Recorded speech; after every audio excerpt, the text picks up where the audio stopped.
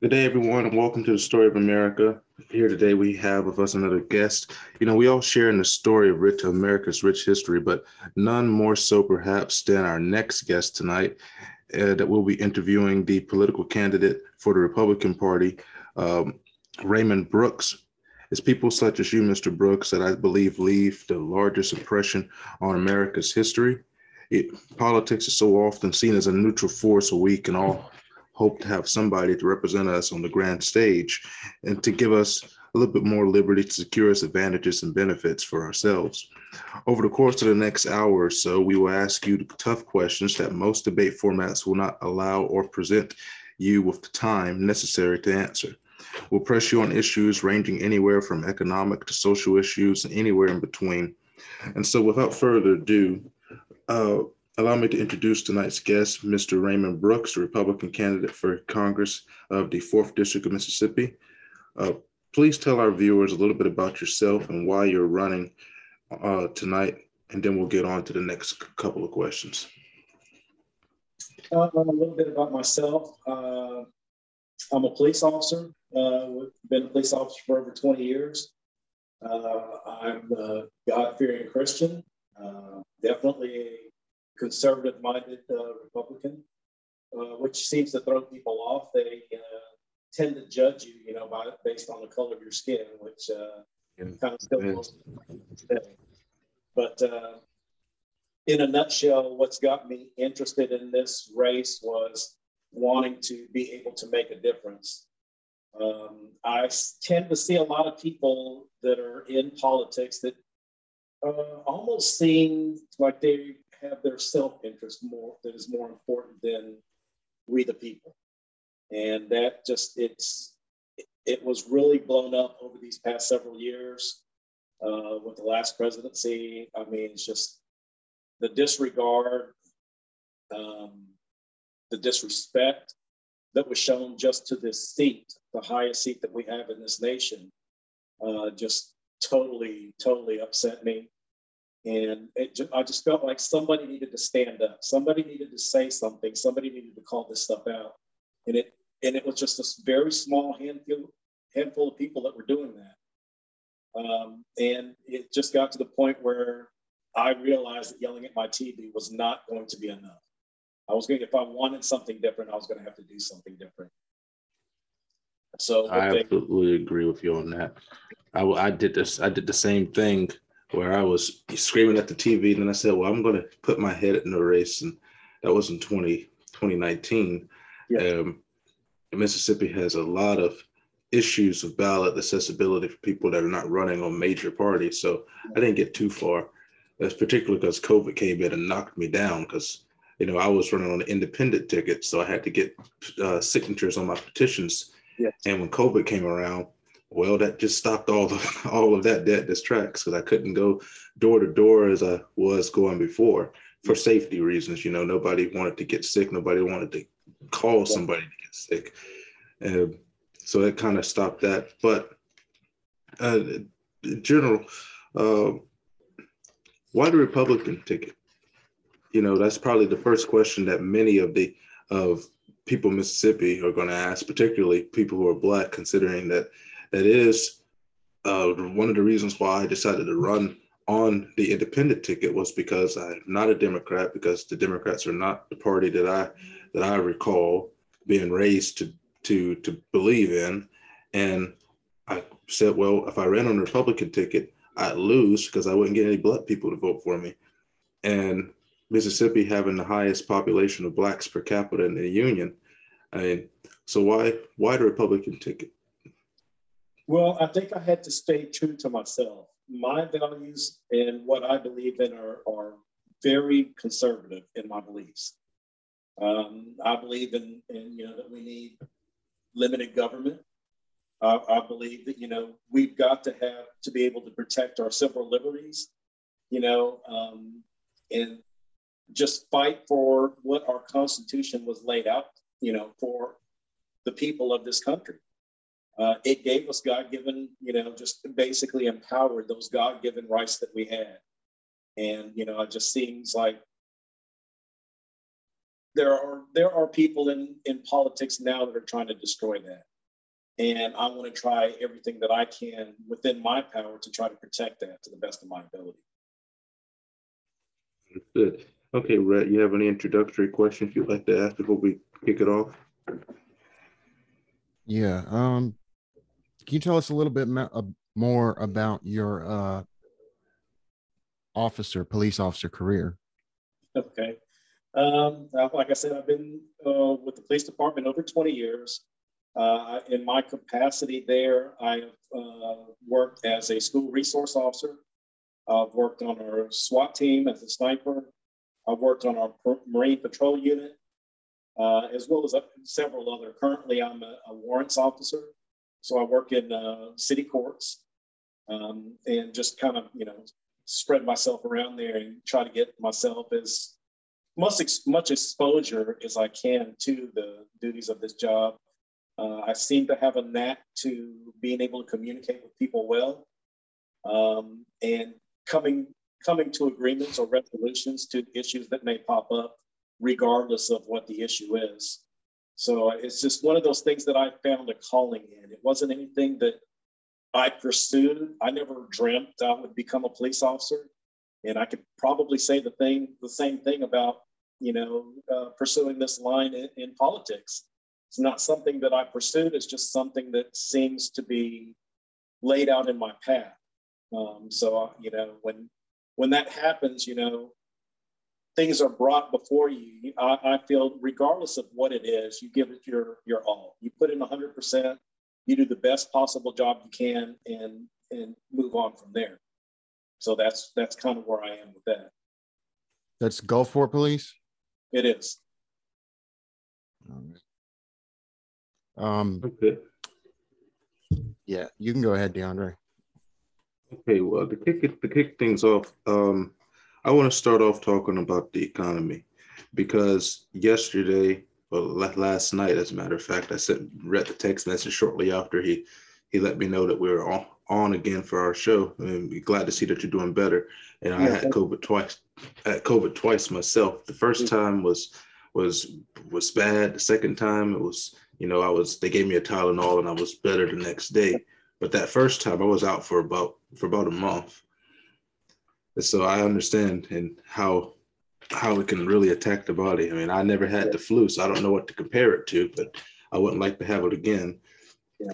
I appreciate y'all being patient with me. I don't feel I would have gave you the best quality. The cough is still there, but it was bad enough to where I could not hold a good conversation with you, and I didn't feel that would be fair to you guys. Yeah, that's no problem. I definitely understand. I had asthma as a kid, like I told you, so not being able to breathe, you can't function. Right. Okay, so I was looking at what Congress just approved, $1.5 trillion to go to Ukraine, and then Biden has this press conference today at around I want to say 9:30, 10 o'clock ish, maybe somewhere around 11ish. I remember watching it. He comes out and he's saying that inflation is not caused by us just spending money as a government. So blaming it all on Russia, and then they're coming up with these things about the 9,000 leases that pretty much aren't usable because of the Biden policies on energy.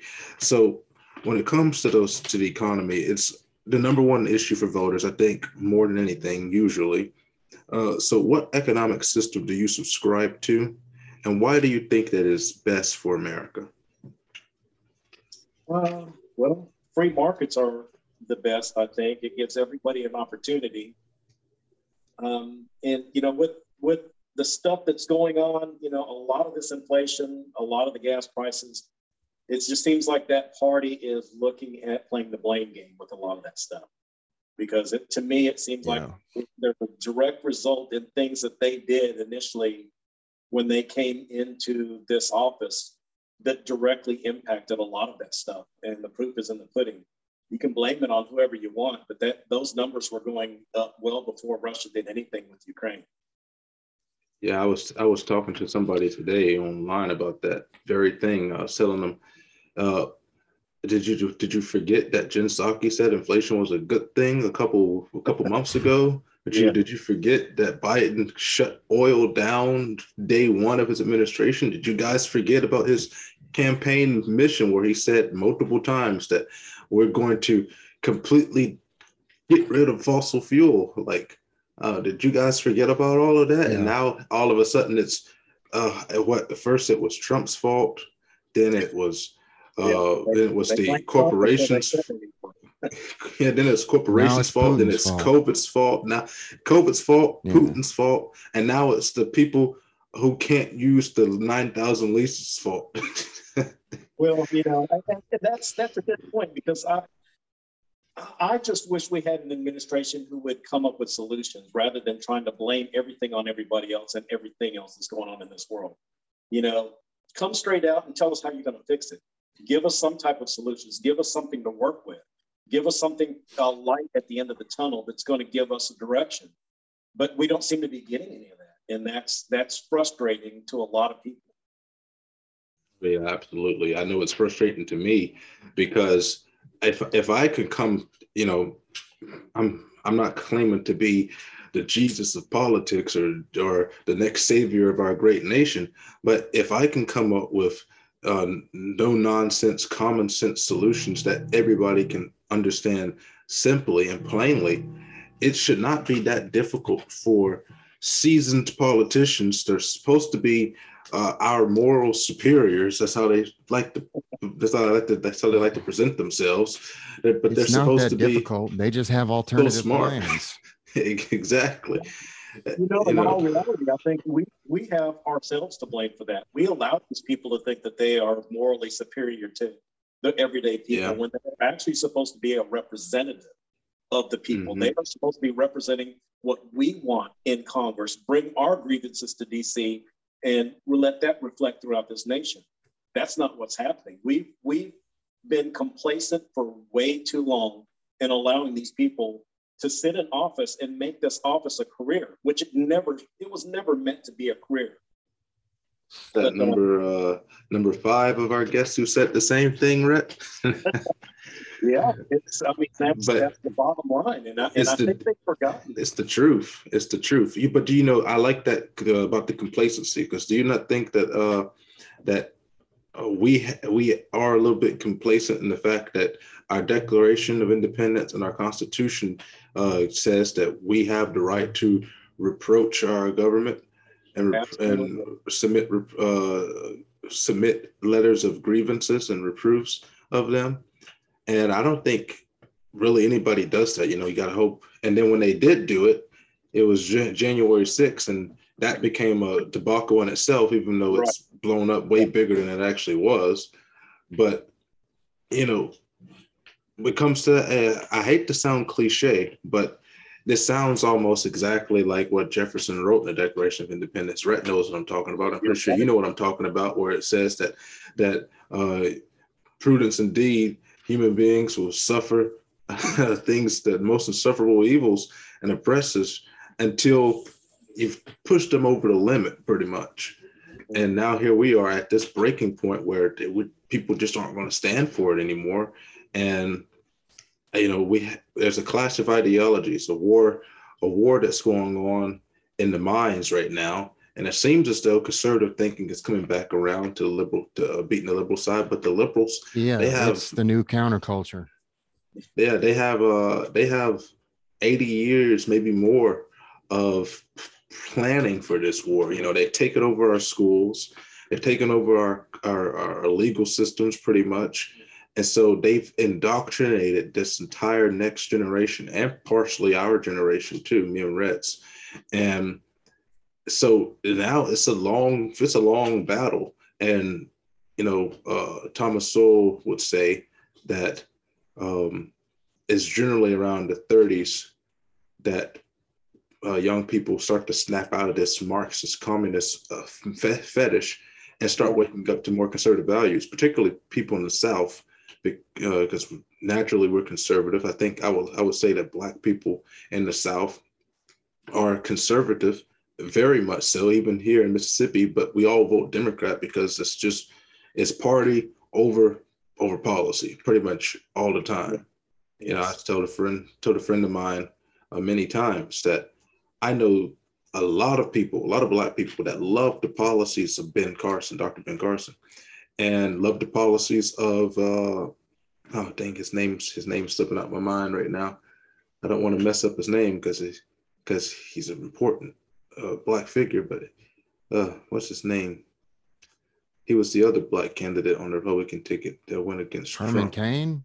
Yes, Herman Cain. He didn't run against Trump. He ran it, or did he? Yeah, I remember him from 2012. He was on the stage against. He died of COVID. Yeah, I know. And then they blamed Trump for it because he was at a Trump rally, and they blamed Trump for it. And, you know, I've been to Donald Trump rally when it came down here in the coast in 2017, and I went there too. That was the largest campaign event in Mississippi history. I was there.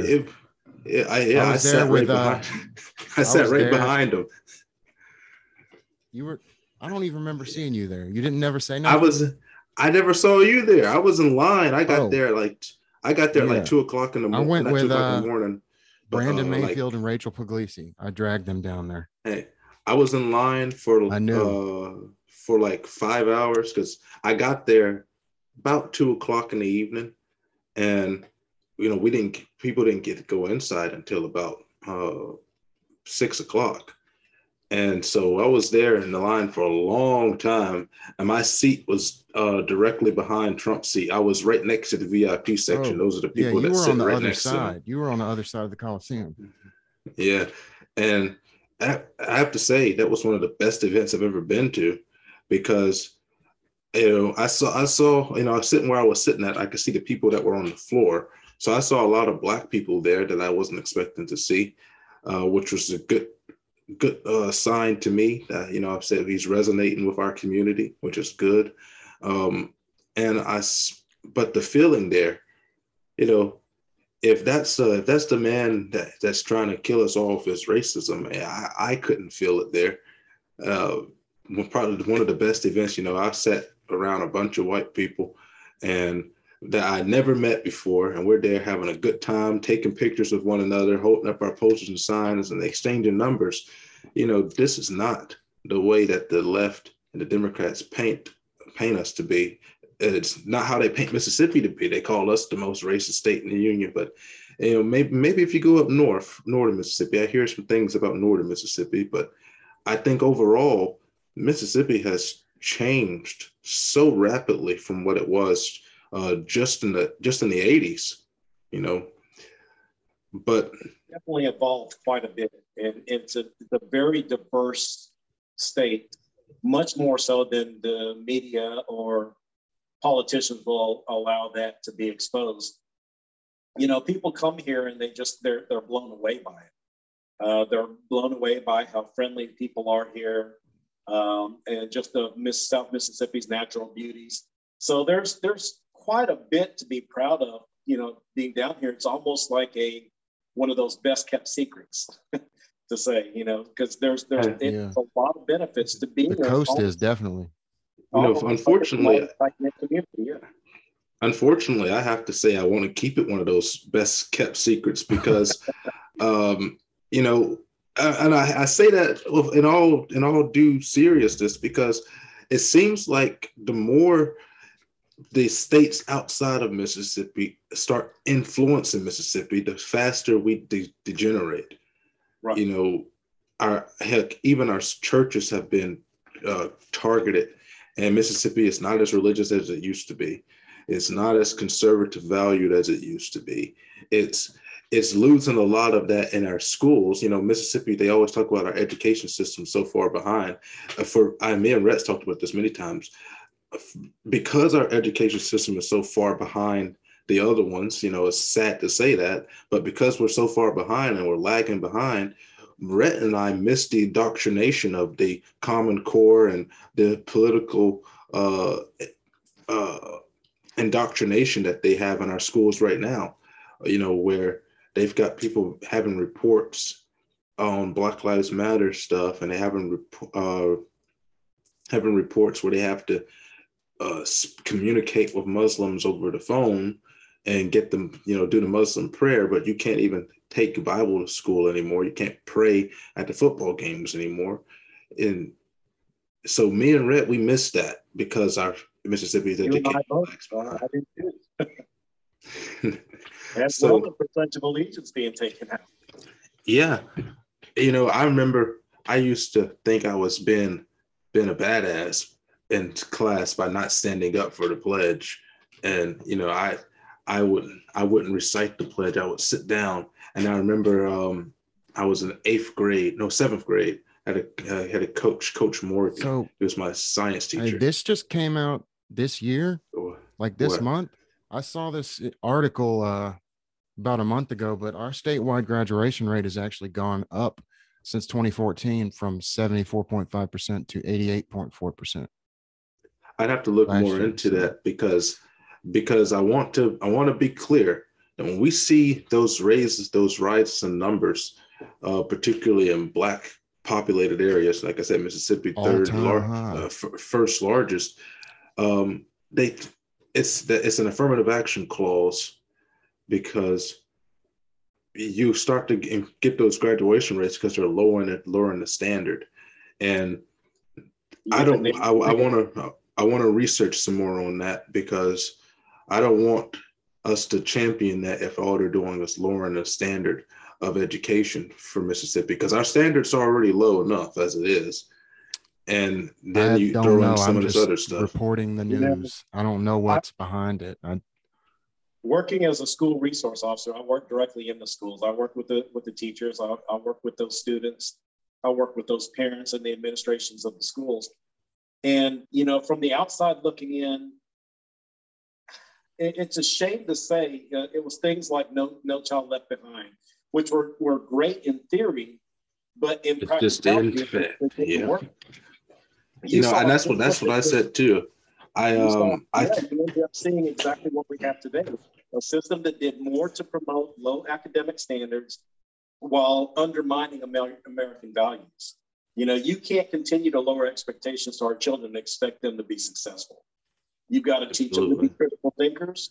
Get rid of stuff like this critical race theories that they're trying to push, and let kids be kids. Teach them how to be independent. And like I said, critical thinkers. That's going to be the most important thing. And we've just allowed. Yeah, I don't think we can ever hope for public schools to do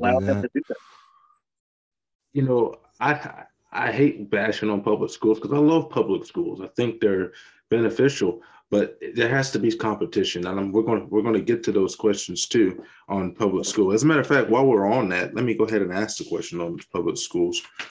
These are a couple of questions that I have about our school system.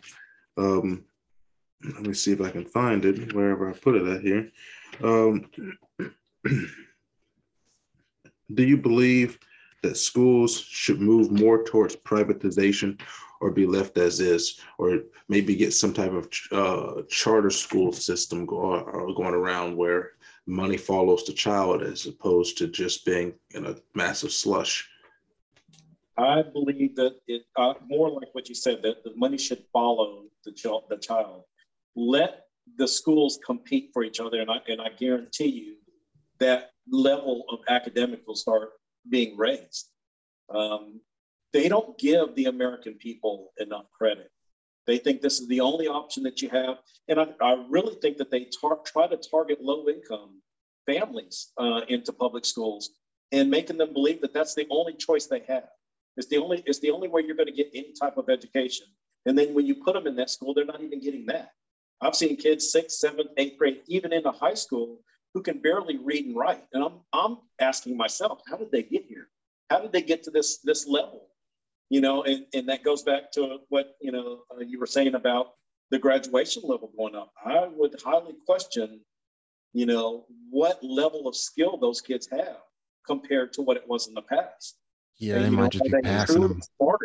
Yeah, because I know the statistics in Baltimore, West Baltimore particularly, where it's overwhelmingly Black, the statistics are 80% of the students that graduate from the high schools there cannot do grade level math and reading. Yes, it's amazing.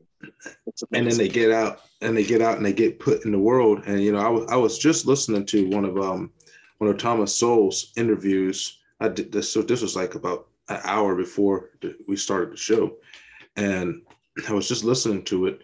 It was on preferential policy and how the affirmative action of preferential policy is the greatest form of racism that has been put into place, because Thomas Sowell gave an example of his experience, which was growing up in North Carolina in the South, where the education bar was lesser than that of New York back in the 50s.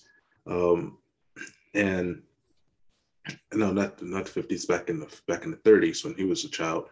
And then going to New York and learning things. But when he was in North Carolina, he was at the top of his class. Get to New York, and he's at the very bottom of the class and trailing significantly behind the lowest person in his grade. And you go from there to, he couldn't blame it on racism, because the school that he went to in New York was all Black as well. And because at the time schools were still segregated, and they're trying to integrate at those times.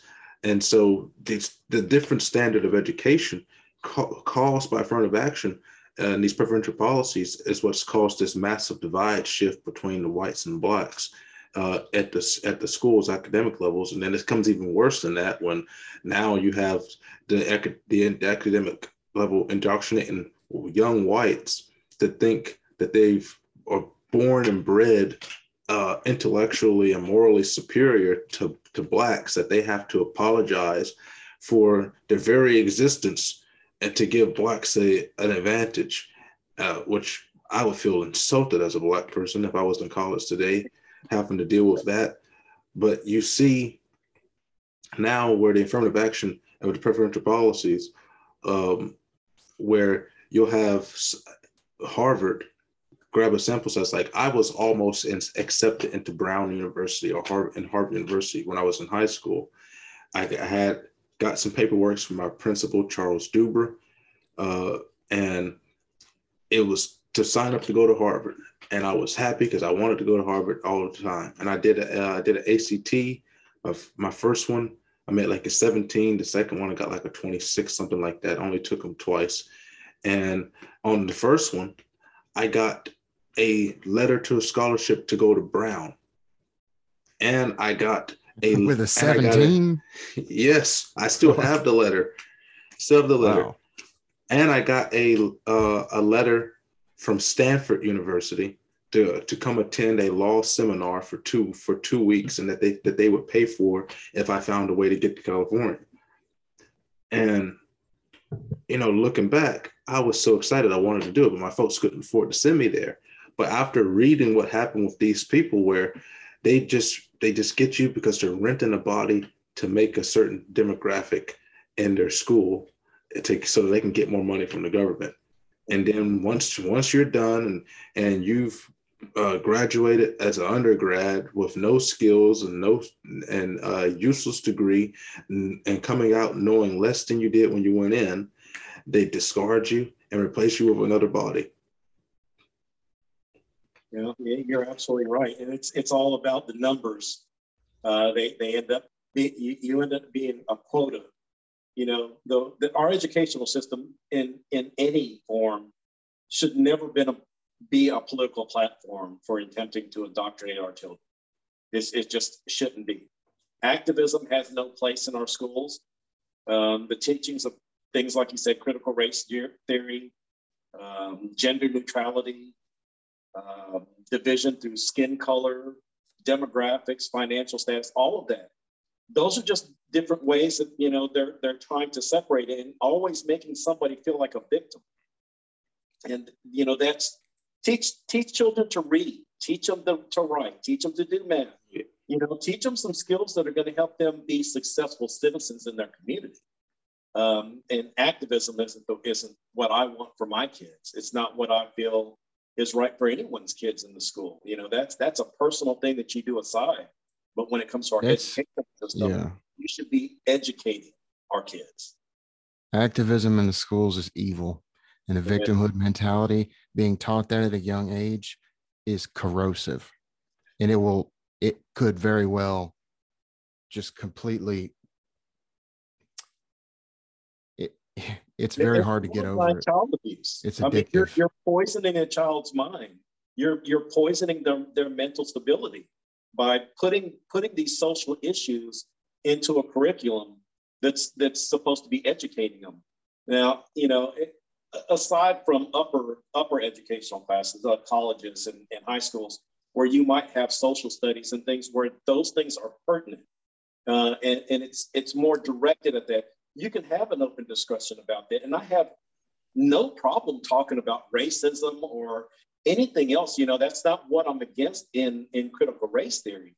It's about the division. It's about making one people feel like they're superior to another, or one feeling like they are less than the other. We have gone so far from that, from Martin Luther King's day. Yes. Yes. Where we should be judged, like you said, by the content of our character. Absolutely. Not by the color of our skin. That's and it seems he wanted for his kid. That's what I want. It seems that Martin Luther King and Malcolm X, two very different people, but came to the same conclusion. Yes. Malcolm X is quoted saying that the most dangerous thing to blacks is this white liberal that comes around professing to love blacks and is professing to have all the answers. And he goes on to say that blacks, or he says the Negro, not blacks, but he goes on to say that blacks should learn that our problems will never be solved by the white liberal, and we have to solve our own problems in our community ourselves. And it's the same conclusion that Martin Luther King comes to, just in different words. So Martin Luther King says, get rid of the group and focus on the individual. Right. And that's a great segue into what politics are as well. It shouldn't matter what letter is beside a person's name that you're trying to elect to any one of these offices. What should matter to you is the content of that character on that person. Is that person going to be the best person to represent you and the way you feel that this nation should be going? And that's the way I've always looked at it when I vote. If I felt there was a person and he happened to have a D beside his name, but I felt that guy was more genuine and actually had some moral standards, I would vote for that person. And same on the Republican side or the independent side or the libertarian side. It didn't matter. I wanted people in office who was actually going to stand up and hold to their morals and vote the way that they said they were going to vote when they tried to campaign. That meant more to me than anything. And that would always get me a second vote. Absolutely agree with you on that. I want to go into another question on education. Do you think that the problem in our education system may have to do with the overfunding let me rephrase that. The allocation of funds, the way that the unions and the education department allocates money and how it's done. Like, for instance, it was all about test scores at one point in time, where you would get more money and more technology, more smart boards, the better the test scores you got, as opposed to allocating money to those schools that were failing the test scores to try to get them to go up. Do you think that this causes a degree of competition that or that doesn't exist between the lower schools? I think it has a lot to do with the educational system moving away from educating our kids. They turned it into a business. And that's a big problem when it comes to the school system. When you start treating it with a business model, you start counting more on how many people you can get to attend the school. How many, what they called it in school was butts and seats. How many kids you can get to show up regardless of what's going on with them, get them to show up. The testing was the second tier to that. Teach kids how to be good test takers, and we would give you more funding. but that did nothing to show if they were actually being educated. It just showed that they were taught how to take a test well, process of elimination on multiple choice question, that type of deal. That's not educating kids. That's teaching them how to take tests. And we've gotten so far away from what the educational system was meant to be. And again, it's just one of those things that I believe it's been exposed. COVID helped expose a lot of that. When these kids started having to go home and the parents were having to help walk them through their online classes and realizing their kids couldn't do this or couldn't do that or couldn't figure this out, and they stopped becoming critical thinkers, that upset a lot of parents. And it basically exposed what was happening in our educational system across this nation. So it was almost a godsend in the sense that it opened a lot of eyes and, like I said, pulled that curtain back and exposed us to what was actually going on in our educational system. Speaking as a religious man, I think God has a lot to do with what's going on right now behind the scenes that we don't quite understand, because I think he's allowing certain things to happen the way that they are to remove the veil, so to speak, so that all those people who have been willfully blind and willfully ignorant of things will finally have no choice but to accept the facts that are in front of them. You're right.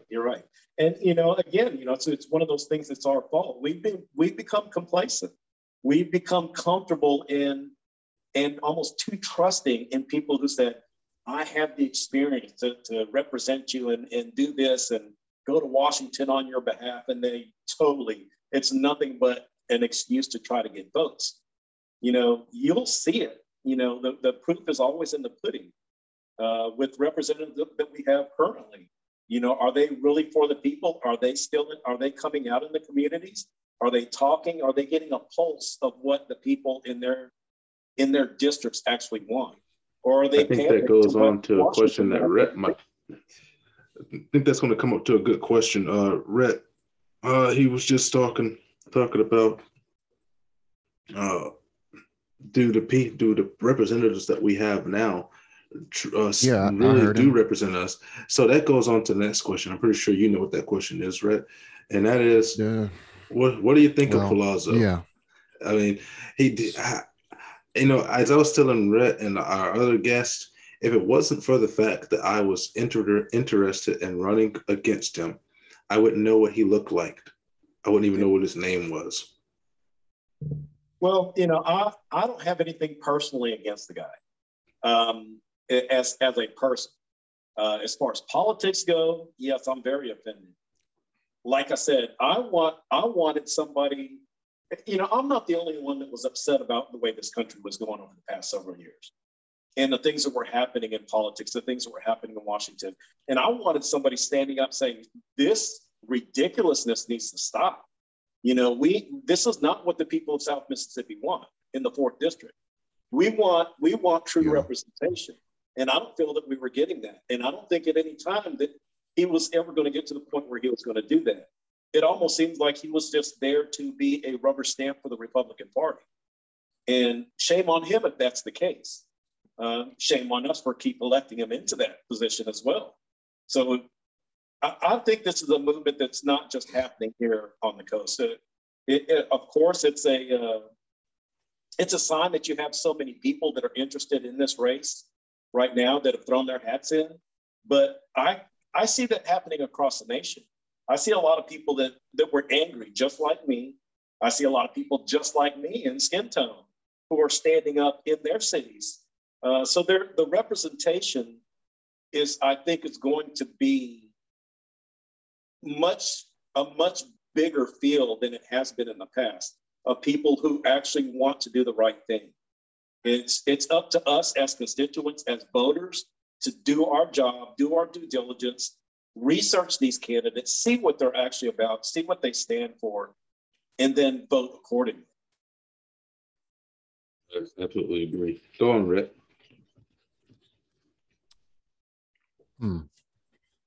So, all right, let's talk about the border. Okay. So, Explain your stance concerning the crisis at our southern border. I'm sure of what it is, but I know what your answer is going to be to this too. But should we continue to allow people freely into our country, or should we begin taking steps to control the flow of undocumented immigrants? Well, gosh, that could be a whole interview right there. I'm telling you. Yeah. We have immigration policies. We're a land of law and order, supposedly. And we have those policies in place for a reason. We need to be able to vet people coming in. And I have no problem with anybody trying to seek asylum or trying to come to this country to better themselves. I'm all for that. But there's a process and there's a procedure that needs to be followed in order to do that. You water down or almost degrade the struggles that legal immigrants have went through to get to this point and become naturalized citizens by allowing this to happen. My question is, why is it being allowed to happen? You know, that's what I think a lot of people should be asking. Why is it allowed to be so as porous as it is? You know, they give you this number of 2.5, almost 3 million illegals across the board. Those are just the ones they counted. You know, yeah. It's an untold number of those that are getting through undetected. And it's just that's happening every single day. That's what people never seem to grasp, is that 2 million is just the ones we caught. Yeah. It's estimated that it's 2 to 3 times more than that actually got through. I agree with that. Yes, I believe so. So I think a major reason for it is the Democratic Party is starting to lose faith in the black vote. That's exactly what it is. I agree. They have noticed that the black citizens are actually waking up. And they're seeing that you promised to do this and do that. And it's only around election time that you make these promises. And then you go right back to doing nothing for these black communities, these black schools, these black neighborhoods. And at some point you have to start asking yourself, regardless of what stance you have, is this benefiting me in any kind of way? Is this helping me as a black person? If you have even an ounce of common sense, you'll see that it doesn't, that it's not helping you. So I think that's a primary reason. They think that pulling in, if I can't get the black vote, well, I'll just import enough people from another country that's going to give me that vote. Yeah, I can't believe we're allowing it to happen. I hate to be the pessimist, but I have a darker view. You love to be the pessimist, man. Well, I mean, we live in horrible times, right? As far people could say that we're in the enlightened era. This is not the second Renaissance by any means, but as far as technology and general peace around the world, this is the best time in the world to live. But everything else sucks. And my view of the reason why the Democrats are importing as many votes as they are importing is because the trends. First time immigrants tend to vote Democrat. If you give them amnesty, you give 20 million amnesty, that's 20 million votes. And that gives them a massive lead ahead. But the second part of that is they have to constantly renew that cycle of new votes, because second generation immigrants or second time voters of immigrants, over 50% of them tend to vote Republican after the first time. So you squash that 20 million down to 10. And so they got to import new votes to replace them. And it comes down to the fact that the American birth rate is ridiculous right now, particularly blacks. I've said this a couple of times to a couple of my other black guests that love to talk about 2042 when whites are supposed to become the minority. And I keep telling them, if whites are the minority, black people in America are extinct, because our population is declining rapidly. And the Democrats, they can't rely on us, because we won't be around much longer if it continues to happen. Combined with Planned Parenthood that kills over 20% of our children before they even get a chance to be born in the Black community. With our murder rates and our natural death rates, we have more people that are dying every year in the Black community than are being born. And that's an amazing thing. You see that in these largely predominantly Black neighborhoods and cities where it's almost allowed to happen. Take Chicago, for instance. So much crime, so much killing. It was almost like it was a weekly thing. You wanted to see how many people were being shot in that city. Yeah, last night here in Mississippi, are focusing on everything else other than that. Last night, I don't know if somebody got killed, but heck, I was awakened out of my sleep right outside my apartment, downstairs, 5 or 6 gunshots. Don't know what they shot at, man. Don't know what they're shooting at, but I do know that out of that area. I do know that the person that's in the room next to mine, about 2 rooms down, was murdered in his own apartment just 2 days before Christmas.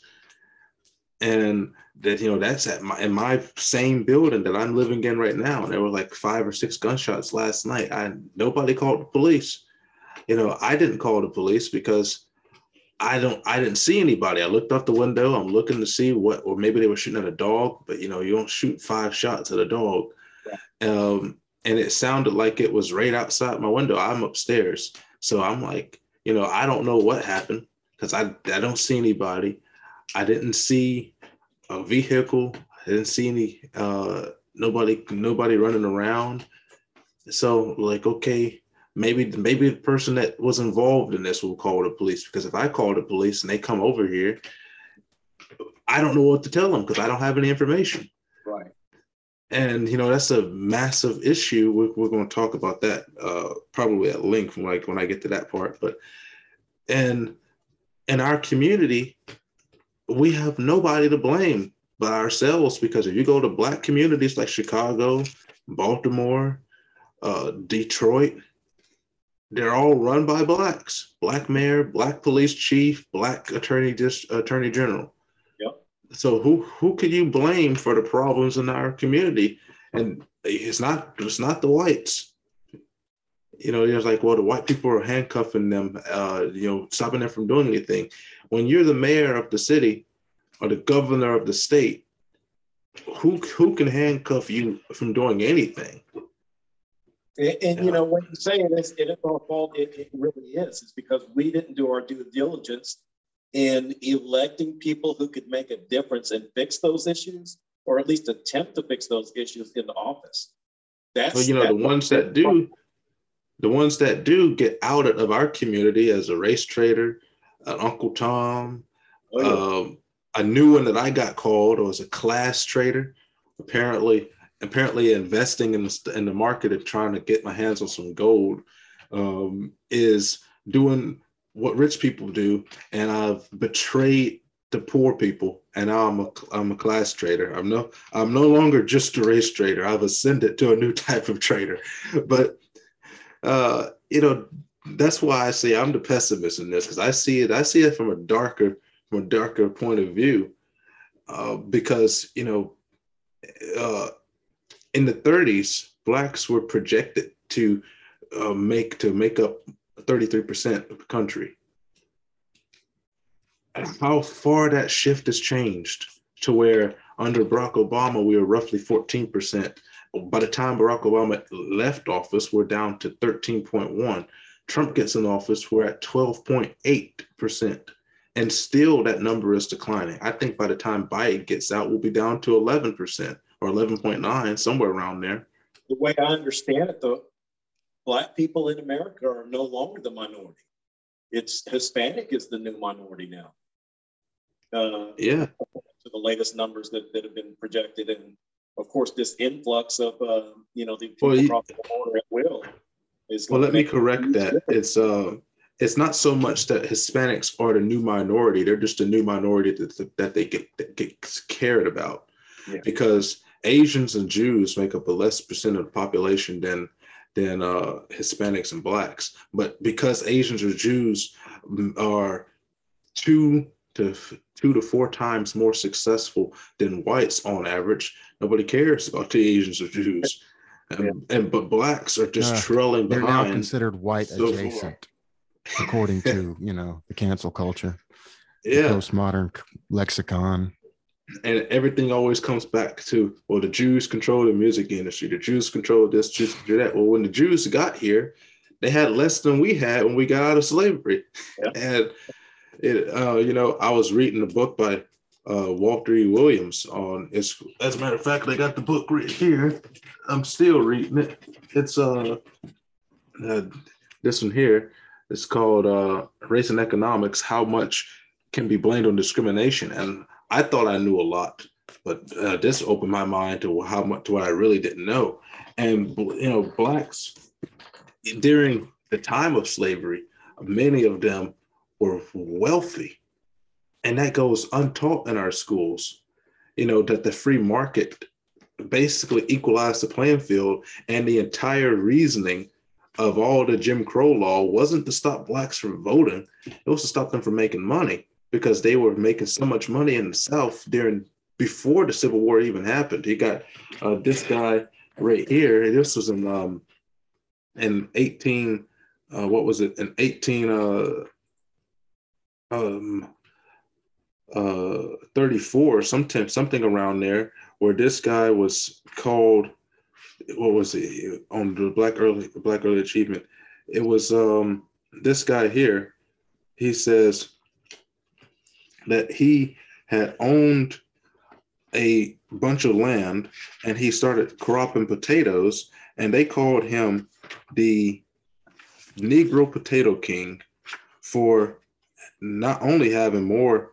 See, this is the exact quote right here. It says, because of his success in producing a greater than average yield of potatoes per acre, and because of his being the largest individual grower of potatoes, he was called the Negro Potato King. And that was Junius G. Graves, and this was long before the end of slavery. And by the time he died, he was worth $100,000 then, which is worth today about $10.4 million. And nobody gets taught that information in our communities, that it's always been education, skills, and hard work and effort. And now the welfare, I can talk about the welfare system all day. That's one of those conversations that's like you said with the border, that you could have an interview on all day. Yeah. Is the damage the welfare system has done, not only the blacks, but just America in general. Yes. And so I'm very pessimistic on it, but I do want to stick to the border discussion, because Mississippi is not a border state, but we are heavily affected by illegal immigration. As a result of that, we get a lot more immigrants than people give Mississippi credit for. To the point where not just Mississippi or the western side of Mississippi is primarily where the Hispanics tend to populate the most. And we get a lot of them here on the coast as well. So I guess my question would be, well, actually, let me pull it up from here on this other one on immigration. And on that one, I would have to say, do you believe that there should be a limit to the amount of immigrants we allow into the country at one point in time? Because I've been writing about this, and this was one of the things that I said. I said that we first need to set a limit to migration for the United States, not just on illegal immigration, but as a whole. Do you think at one point in time that we're going to have to just shut the borders down completely? Well, that is a tough issue. I think, you have to look at the sustainability of the country that people are immigrating to. And are they able to, handle an influx of millions of people like what we're doing here in the last year? That's the perfect way to break a nation. in my opinion. You know, you're not only allowing them to cross the border, but you're funding them.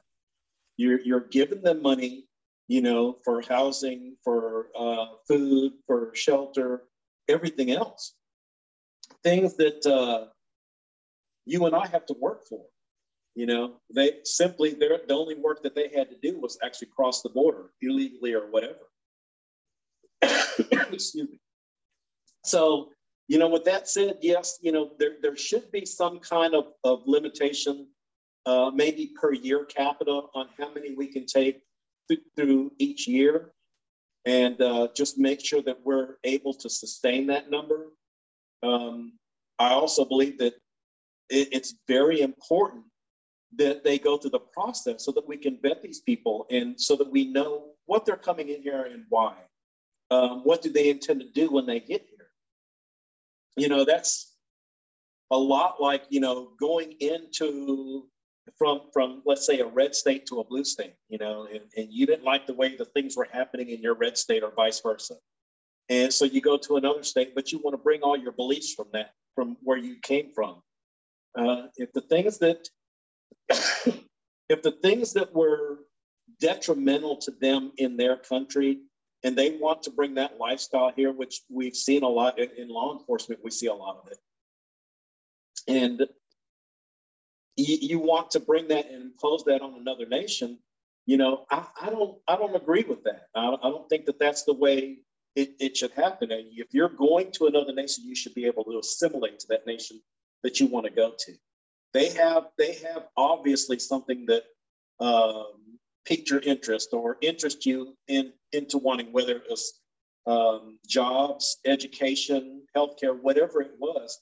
Something was there that made you want to go to that country, and you should go there wanting to empower that same thing for other people to do the same.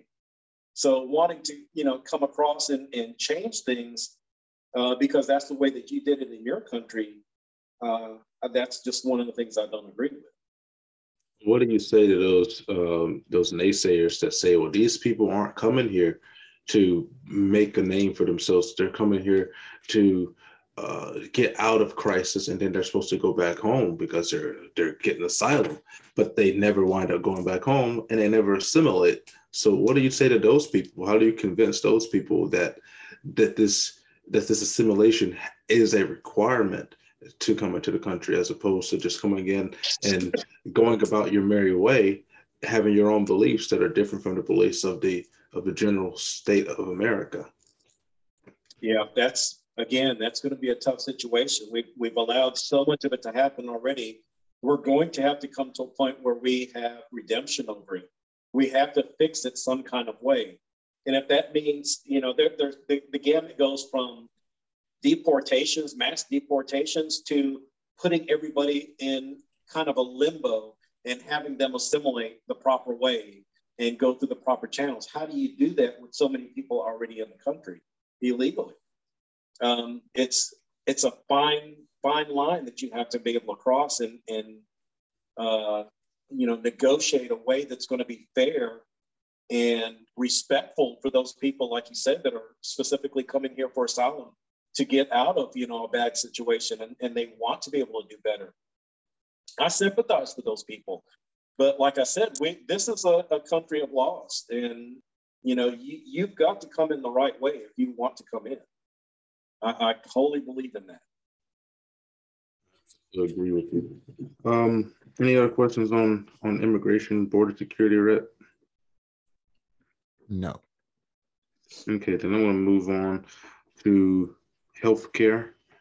You know, just pretty general for me, because I spent a good majority of my adult life so far working in the healthcare industry, working in the insurance industry, particularly as a part of the healthcare industry. So I've been able to see the markets before and after the Affordable Care Act.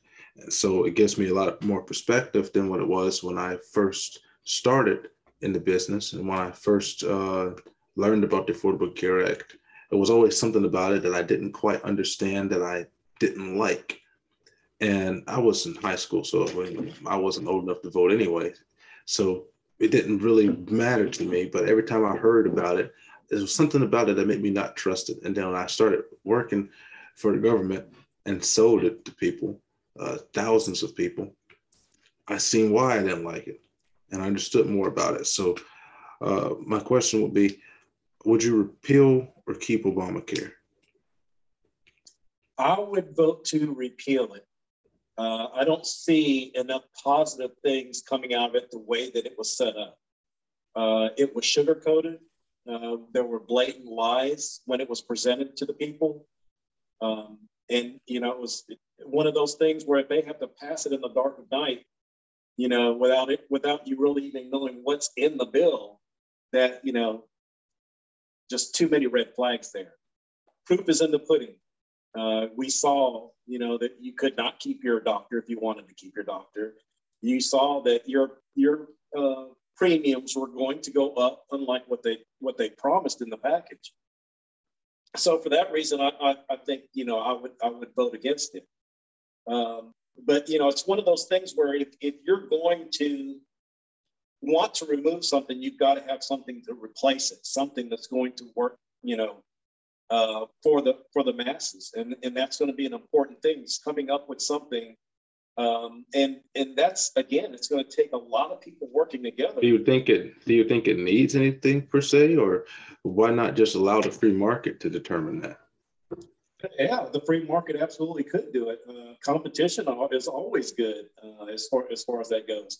But there are so many little angles and moving parts in our healthcare system that really needs to be fixed. You know, the charges that you get, there are prescription prices. I mean, there's so many different angles to that. And all of them need to be looked at, and we need to find the best way that's going to work for the greater mass of this nation, rather than just a specific few. Okay. What role should government play in healthcare, if any, or if any role at all? I think the only role that the government should play, not only in healthcare, but just about everything else, is protecting people's rights. I think that's what the government was put in place for, to make sure that you have the right for this and that. Markets, you know, the healthcare systems, I think they will find out fairly quickly when the competition is there, what's going to work best, what the people are going to want. They're going to want the best care for the lowest price, obviously. You know, so allowing them to compete with each other for that, I think, will only benefit the people of this nation. I agree. My last question on this one is, obviously the biggest issue with the Affordable Care Act to me was the individual mandate being something that people didn't understand, and not understanding how it worked and what the penalty or fine could be. And we called it the shared responsibility fee in the marketplace. And but essentially what it did was it forced you to purchase coverage. If you didn't purchase coverage that was considered essential qualifying coverage, then you would be required to pay a fine up to $2,487 per person in the household, or up to 2.5% of your household income. You don't get to choose which one you pay. You pay whichever's the highest amount. That was how it was set. But people didn't understand that in certain cases you could get these exemption codes and other stuff like that, because that stuff wasn't advertised. And a lot of the coverages that people were getting, like for instance, me and Red, we're in a younger category group. And before I got sick, I was in a group that would be better served getting a catastrophic plan, which has really high deductibles, but extremely low premiums, only really meant to be used maybe once or twice a year if you had a massive injury or something like that. It saves us a lot of money, but under the Affordable Care Act, it's not qualifying. So if you purchased that plan, you still had to pay a penalty at the end of the year because you weren't considered to be covered by the Affordable Care Act. I think this created a lot of monopolies in the market, because you're forced to get coverage. The health insurance companies are going to get money from the government so they can raise their rates up as high as they want to. And the smaller businesses, they couldn't compete. So the question is, do you support the government in any way incentivizing free market competition as an answer to growing healthcare costs? Yeah, I would support that. I would say that, it's, keeping their fingers out of it as much as possible, I think would be very, very important. But as far as incentivizing it, I think you start getting on a slippery slope when you start doing that. Allow them to compete against themselves, and I think would probably be the best way. We just have to find a way to fix the system. That's something that works, something that's sensible, something that's affordable, it's effective, and it works for the greater mass of the people. That's that, and I think free markets are the perfect way to do that. Great. On you, Rhett. Okay, so we're going to discuss one of Biden's recent actions and how this applies to our possible financial future. So China most recently has created a CBDC, which is a central bank digital currency. And it's a version of the currency that's based on a private blockchain that can only be viewed by the central bank of that country. Biden, I think it might have been today, signed this cryptocurrency executive order, and the Federal Reserve is now looking at creating a CBDC for us. Why this is worrisome is because they're the only ones. So like Bitcoin or any other cryptocurrency has a public blockchain that anyone can go look at. But a CBDC will have a blockchain that can only be viewed by the government. And they will be able to control what you're able to purchase. And whatever they deem as something that's not beneficial to society, they could stop you from buying it. So what is your view? What is your view on the Federal Reserve and central banking in general? Oh, goodness. Things like that, I think, are going to be the demise. This is leading towards that one world system, or the new world order that they're trying to do. A global network where they can monitor people, and it's almost. I guess the only way that I can really explain it is to say it's a communism throughout the entire world, because somebody else gets to dictate what you can and can't do with your own money.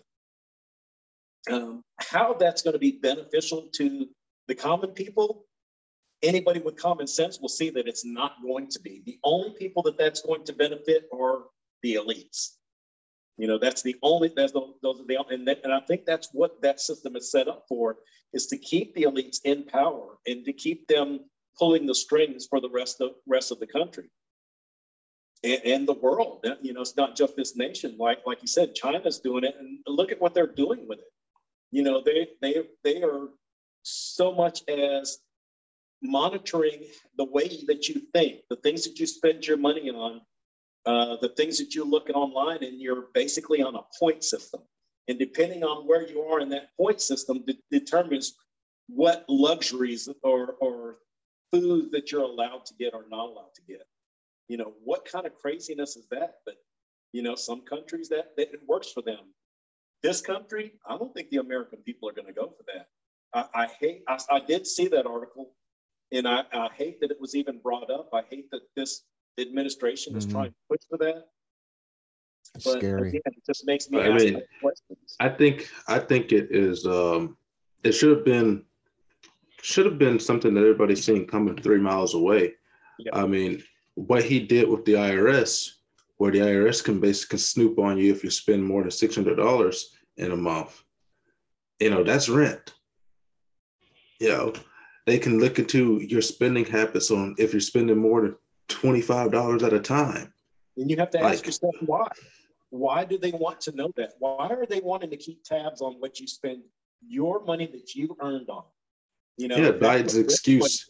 Asking themselves. Biden's excuse is we're trying to catch the people that aren't paying taxes. People spending $25, those are not the people that aren't paying, they're chipping out on their taxes. Their definition of people who don't pay taxes is Elon Musk, who recently paid more taxes than anyone's ever paid at all. And he still gets accused of not paying them. something that people don't seem to understand, but with these corporations and the taxes are that most of these corporation owners don't take an income from the business because they can purchase their homes, their cars, and all those vehicles as a transaction through the business. And then but when they finally do pay themselves, and they usually probably, I know Elon Musk, he has a habit of only paying himself like once every couple of years. And so when they do that, all of that money that they make off of that cash out is taxable income. So at one particular transaction, they pay more in taxes than the rest of them. You know, and then when you look at the statistics of it, they're paying 63% of the taxes in the country anyway. Where's this excuse coming from? People just don't seem to do the research and the homework on that issue. That's exactly it. Again, it falls back into us being complacent and being too trusting. You know, we think that everything's going to be done in our benefit without us having to lift a finger. And the truth of the matter is, we have to work. We have to do our part. We have to be able to put the work in to make sure that people that are saying that they're going to represent us actually do just that. Pushing this type of legislation, these types of ideals across this nation in an effort to systematically change the nation or you know, whatever they want to do, you know, you're trying to break a system that's worked for over almost 250 years. And, you know, you have to ask yourself, what is the purpose of that? You know, who is this going to benefit? And it's not going to benefit the general public. You know, and it won't even benefit those people that they're trying to target, which they are saying the wealthy. You can only take so much from the wealthy, you know, before they decide, you know, I'm going to take my toys and go somewhere else. You can't prosper a nation into wealth or equality by punishing one group, whether that's the rich or anyone else. That's why, you know, I believe that free markets is the way to go. Give everybody the opportunity to do that. How much work are you willing to put into it and into being prosperous, into pursuing your happiness? You know, those are the rights, and those are the things that government should be trying to protect. And it just seems like everything's upside down with this nation these days, and I just don't get it. I don't understand how people are allowing this to happen. Do you see any danger, following up on what Rhett was talking about there, with the government having their hands in this thing with the Bitcoin thing? Because I was looking at the same thing as well, but I also went and seen a video by Kevin O'Leary, Mr. Wonderful, talking about the ban on Bitcoin mining and what that could potentially do to investments as a form of security. Because with inflation going the way that it is, and the Biden administration seems to be purposely trying to destroy this country economically, without having some type of substance that is tangible backing your money in your IRAs, or physically having gold underneath your bed like old grandma used to do. Do you see any danger in the government trying to prevent the purchases of some of these things as the way that it could lead to, because they would have control over what's accessible? Absolutely. You know, as I said in the beginning, I believe in a limited government. I think they need to keep their hands out of all these things that they keep trying to expand on, specifically individual wealth. You know, those should be hands off.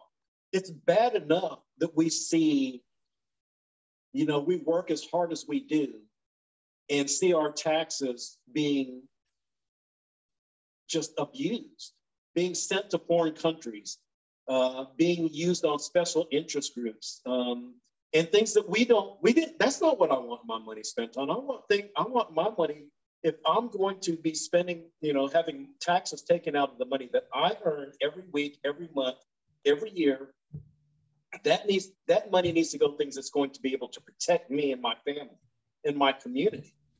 You know, not going over to gender studies in another country on the other side of the world. Not sending 13 point whatever billion that they're sending to Ukraine to help them. That's none of our business per se. That's probably a little bit deeper story as well. But government the people have to be able to pull the reins back on government. We need to make sure that they understand that they are supposed to represent us, like I said, and get away from this mentality where they feel they know what's best for us. So we will dictate our beliefs onto you and you will do what we say. You know, that's brings us back to almost why we became an independent nation to begin with, if you think about it. You know, we wanted to get away from those taxes and that under the thumb of someone else who felt that they were superior to us. Yes, I agree. That leads me to another question. On this one's more tax related than it is related to the banks. But when it comes down to it, when we're looking at a lot of these things in our tax system, are there any taxes that you see us getting rid of? You know, like property tax or death taxes, estate taxes. And second question to that is, are you in favor? No, let's say how that question. Are you for or against tax increases? If you are against tax increases, are you in favor of tax decreases, as in general percentages? Okay. The second part first. Yes. For tax decreases. It should be obvious to every person that too much taxes are being taken from us to begin with. When you have this money to be sending to these other countries, when we have issues here in our own nation, we have issues here in this country that we could be focused on, such as infrastructure and healthcare and other things that could benefit us. Let's get our own house right before we start working on somebody else's house. They are spending our money like there's no bottom to it. And not only spending our money, but they're spending our kids' money and their kids' money. You know, and I don't think people really understand how they're kicking this can down the road like that with these taxes and these massive spending bills that they're doing, like the omnibus bill that they just pushed through. Yeah, $1.5 trillion for this one. Should never have made it across, and should never have been brought to light in the form that they were, where you can, you know, pull stuff off to the side and add a bunch of stuff at 2:30, 3:30 in the morning, and then tell the Congress you have to vote on this today. How are they going to read through that 2,740 something pages, you know, in a day? There's no possible way any one of those representatives read through that. But yet they took exactly. You know, it's a way for them to. It's another one of those corrupt tactics. You know, like you said with the Affordable Care Act, something that they passed through the night. You drop in 2,500 pages, and give them an hour before they have to vote on it. Then they can't filibuster. They did it in an hour because there's no way they could have read it in an hour. You know, there's no way you can know everything that's in that bill.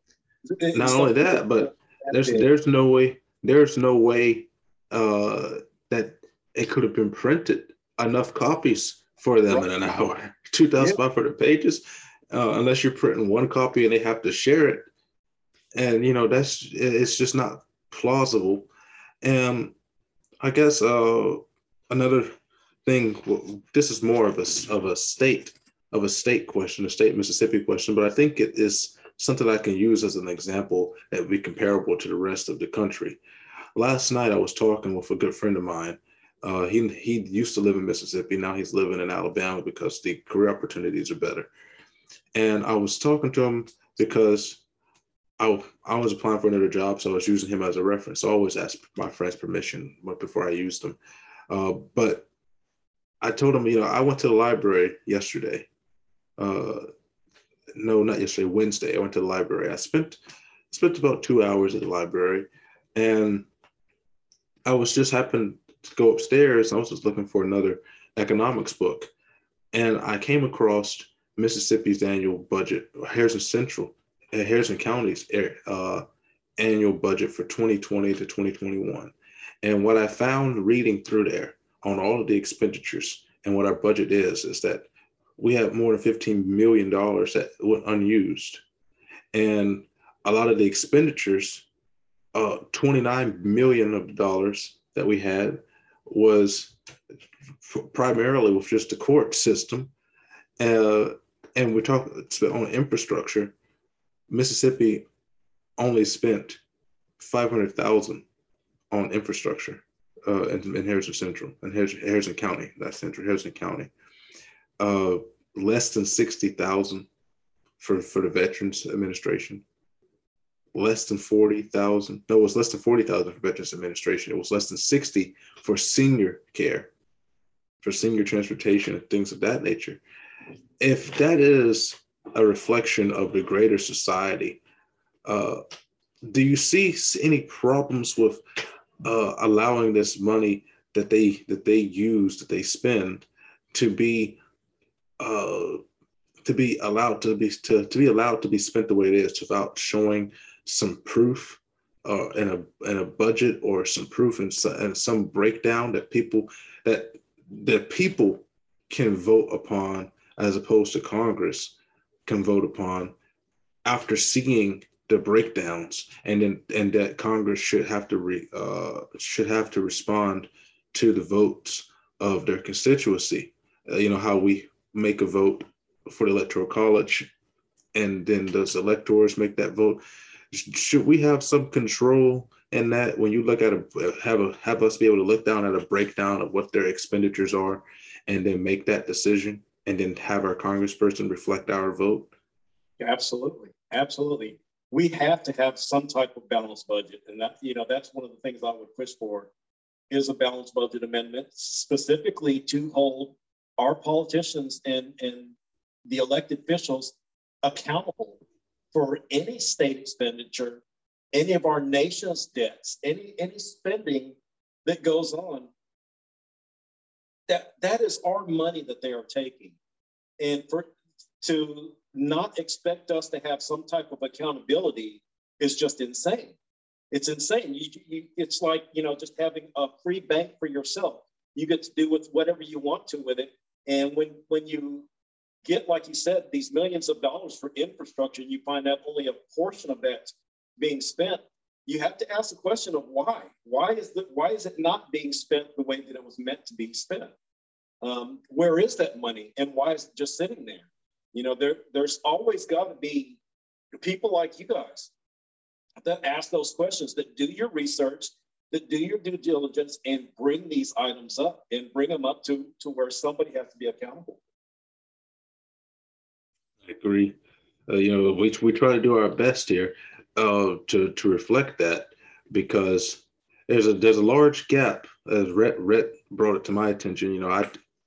I did when I started this show, it was because I believed that the country was going to hell, and on a bullet train. We're moving there at a rapid pace, and I felt I had many grievances that needed to be shared, and Congress obviously weren't responding to my letters. President Trump responded to one of my letters. He sent me a letter. I'm not sure if he actually read my letter, or just sent me a stamped response. But at least I got a response from the president.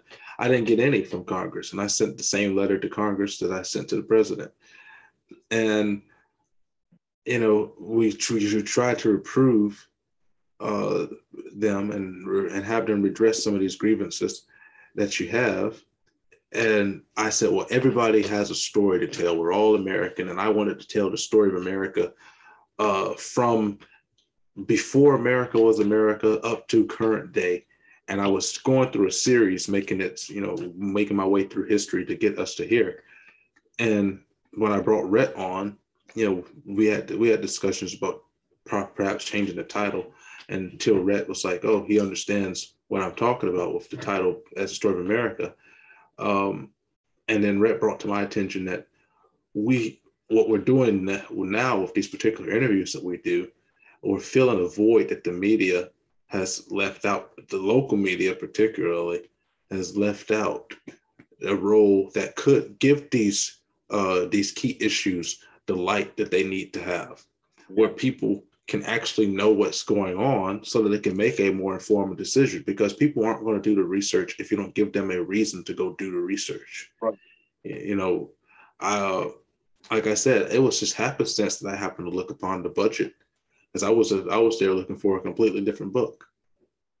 And mostly because my power was out. So I was there to, waste some time at the library and charge my phone until my power came back on.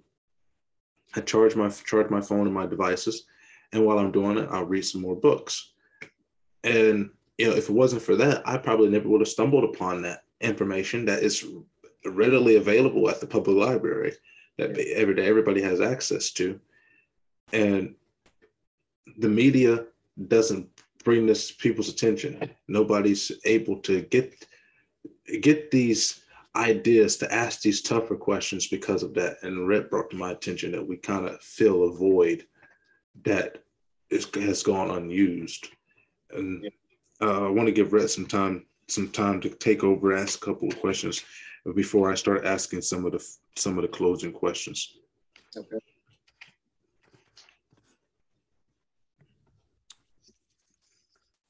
So,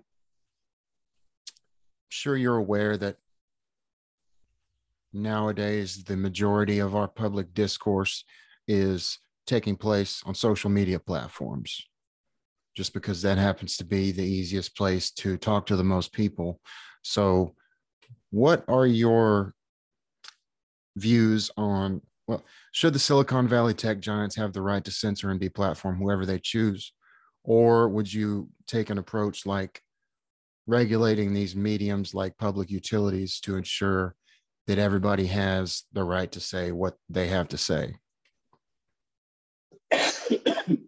Well, yes, I believe that they should be regulated. I do not believe that they should. I mean, they are a private entity, so they can do whatever they want to with their platforms. But it's gotten to the point where they become almost too big for their britches. Is the only way that I can think of it.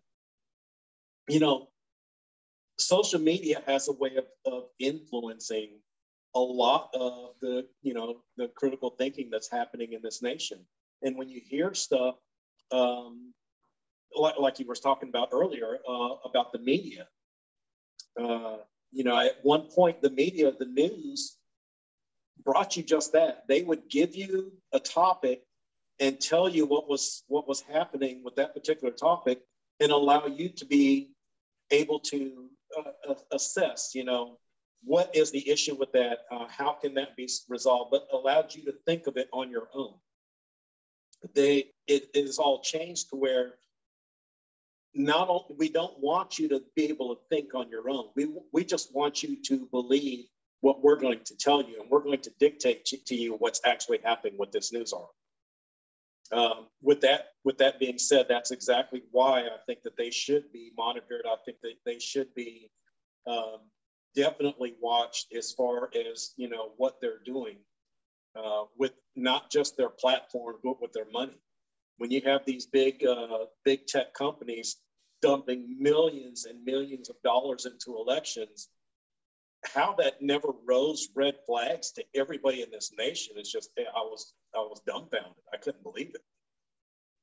But as time goes on, we're learning more and more, and people like me are just getting angrier and angrier, and we're wanting to make sure that we don't allow this to happen again, and that we're able to fix a lot of the things that we've seen that have happened that we don't agree with as a majority of the people.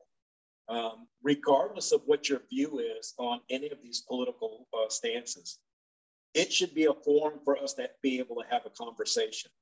You should be able to tell your point of view. I should be able to tell my point of view. And we, at the end of the day, we either agree or agree to disagree about, what our stances are, but have that conversation nonetheless. These tech giants and media outlets are taking that away from you, taking your ability to think on your own and come up with your own decision. And I think that is absolutely detrimental to the people in this country. We have to do something about it. Yeah, I think I agree with you there. I think in order to have, in order to properly determine where we go as a people, we have to get as many ideas into the marketplace as possible and to let the best Exactly. ones win.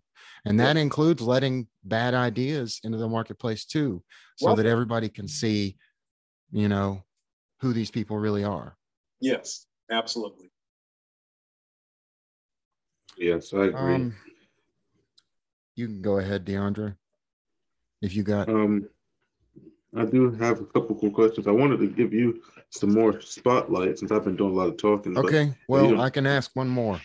I'm gonna switch to uh foreign aid. So how do you think that we should, because being one of the wealthiest countries in the world, the number one economy, um, we have taken a major role in the world stage. And I think to a certain extent that that's our responsibility just because that's the position we have.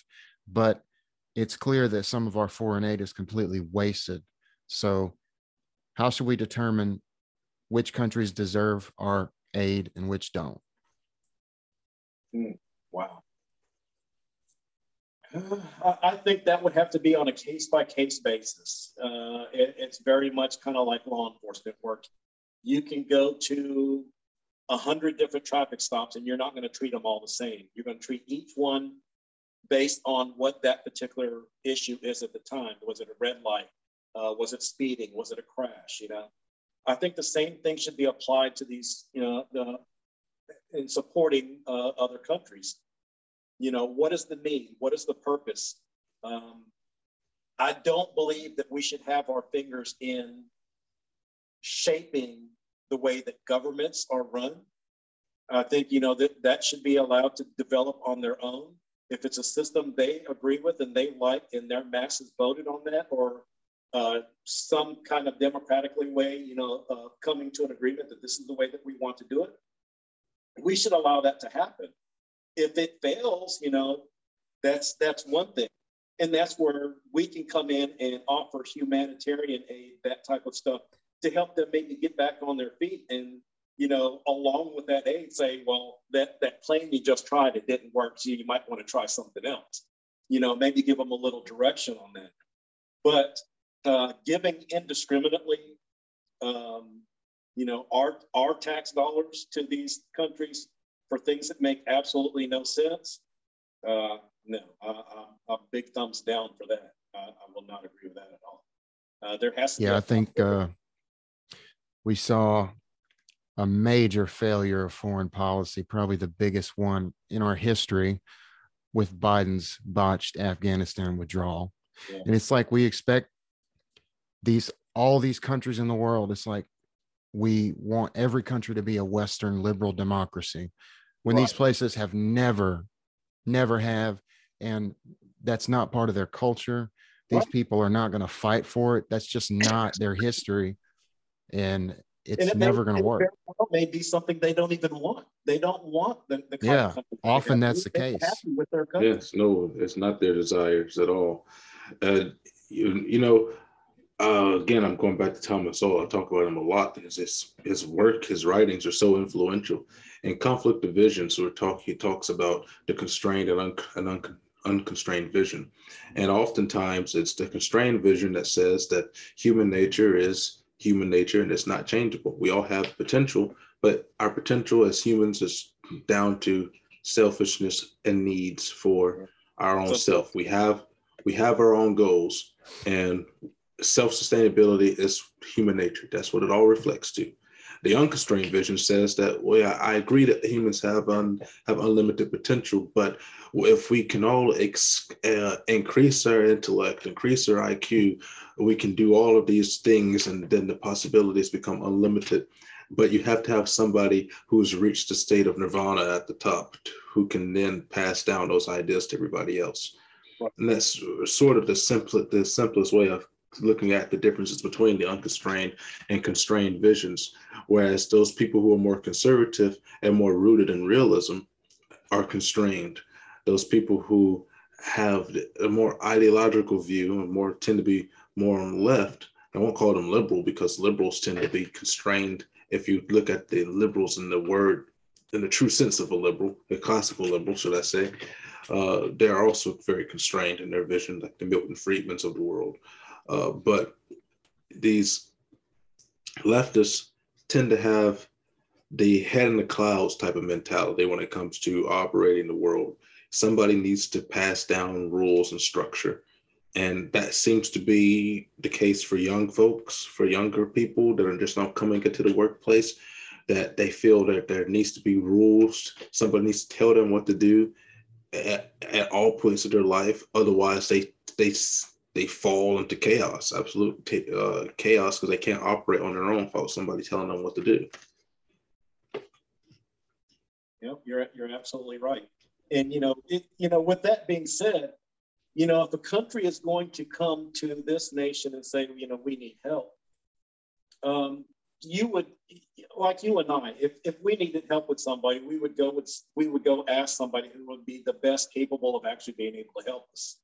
So they were obviously doing something right. So with that ask, you would have to say, along with this help that we're going to give you, we're going to give you a little bit of direction to try to help you out. It turns into where it's not just a handout and we're helping them get, fix something that they totally screwed up. I mean, we have that in our own nation. We have cities who are, falling down around themselves, and we keep pumping money into them. And what are they doing? They're not doing anything to fix it. So it has to be attached with this. Look, by the way, what you're doing is not working. You need to try something else. Why don't you try this, or why don't you try that? Give them a little bit of advice. Give them a light at the end of the tunnel, and try to lead them in the right direction to help them help themselves. Handouts aren't the solution. That's not going to work for in any country, any city. You've got to be able to get these cities and these people to understand that they need to be able to help themselves. And if that means sucking up your pride and making some changes and doing what you need to do that's going to benefit not just yourself, but your community, your state, your country, whatever that might be, then you need to do just that. You need to suck it up, and you need to do the right thing for the people, for everybody to be able to prosper. Yeah, I think the two best examples of countries that absolutely made the best of the foreign aid is Germany and Japan after World War II. I mean, yeah. They're the top 10. They're in the top 10 economies of the world. Japan's number 3. So, and they were decimated. But all of them can't be. Totally decimated. It comes down to also follow up on that. That's another question. Is should America stop giving foreign aid and focus more on America, fix America before they start giving other foreign aid? I don't think it should be stopped, but I think it should be limited, and I think limited quite a bit right now. Focus on our own house. Fix things here. When we become the nation that can be looked up to by other countries, which I think we've fallen away from that because of our politics, because of the things that we do that seem to be working. And once those things are fixed, then start helping a little bit more that you're able to do, and still keep your house in order. Yeah, in America, we're looking at possibly World War III, but at the same time, we're in a cold civil war, possibly on the brink of a civil war ourselves. Yeah. We can't do both of those things at the same time. A very bloody one at that, because it's gotten so bad with the clash of ideals that it's going to become a clash of blows sooner or later. Because I hope it doesn't. I kind of see that writing on the wall as well. And I'm hoping that there are enough people in this nation that are going to stand up and try to prevent that from happening, and that are willing to stand up and fix some of the things that have caused us to go in this direction to begin with. And that would be my first solution. Let's try to fix it first before we fight about it. But yes, if it continues in the path that it's on, you have two totally different factions of people in the mindset that people have in this nation.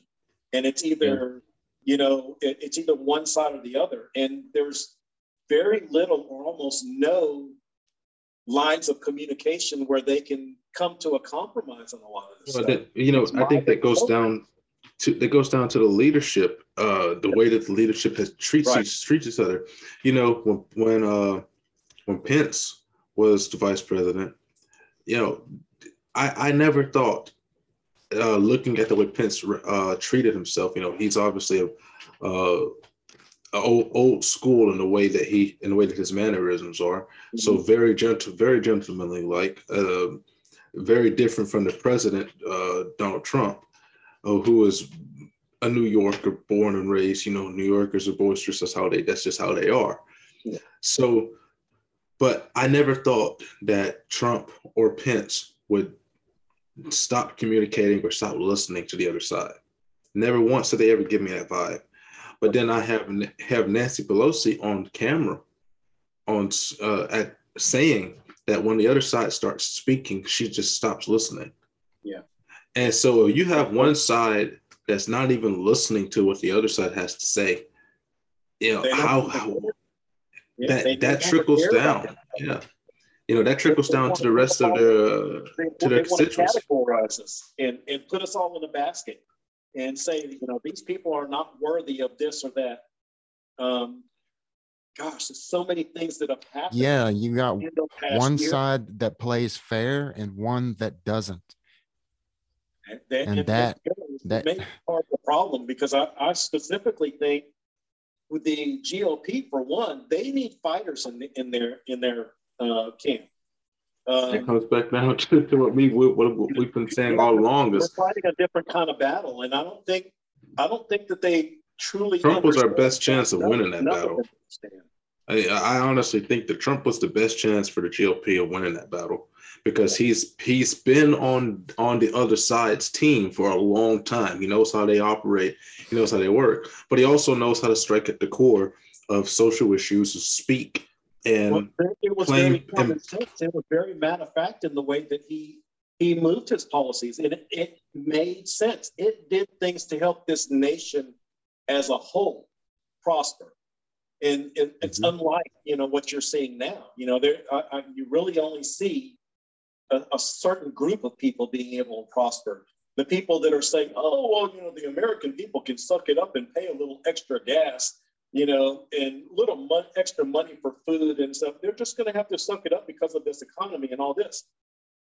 They don't have those things to worry about, like you and I might have, when we're trying to make our payments every month for our mortgage and then wondering where we're going to be able to buy food from. The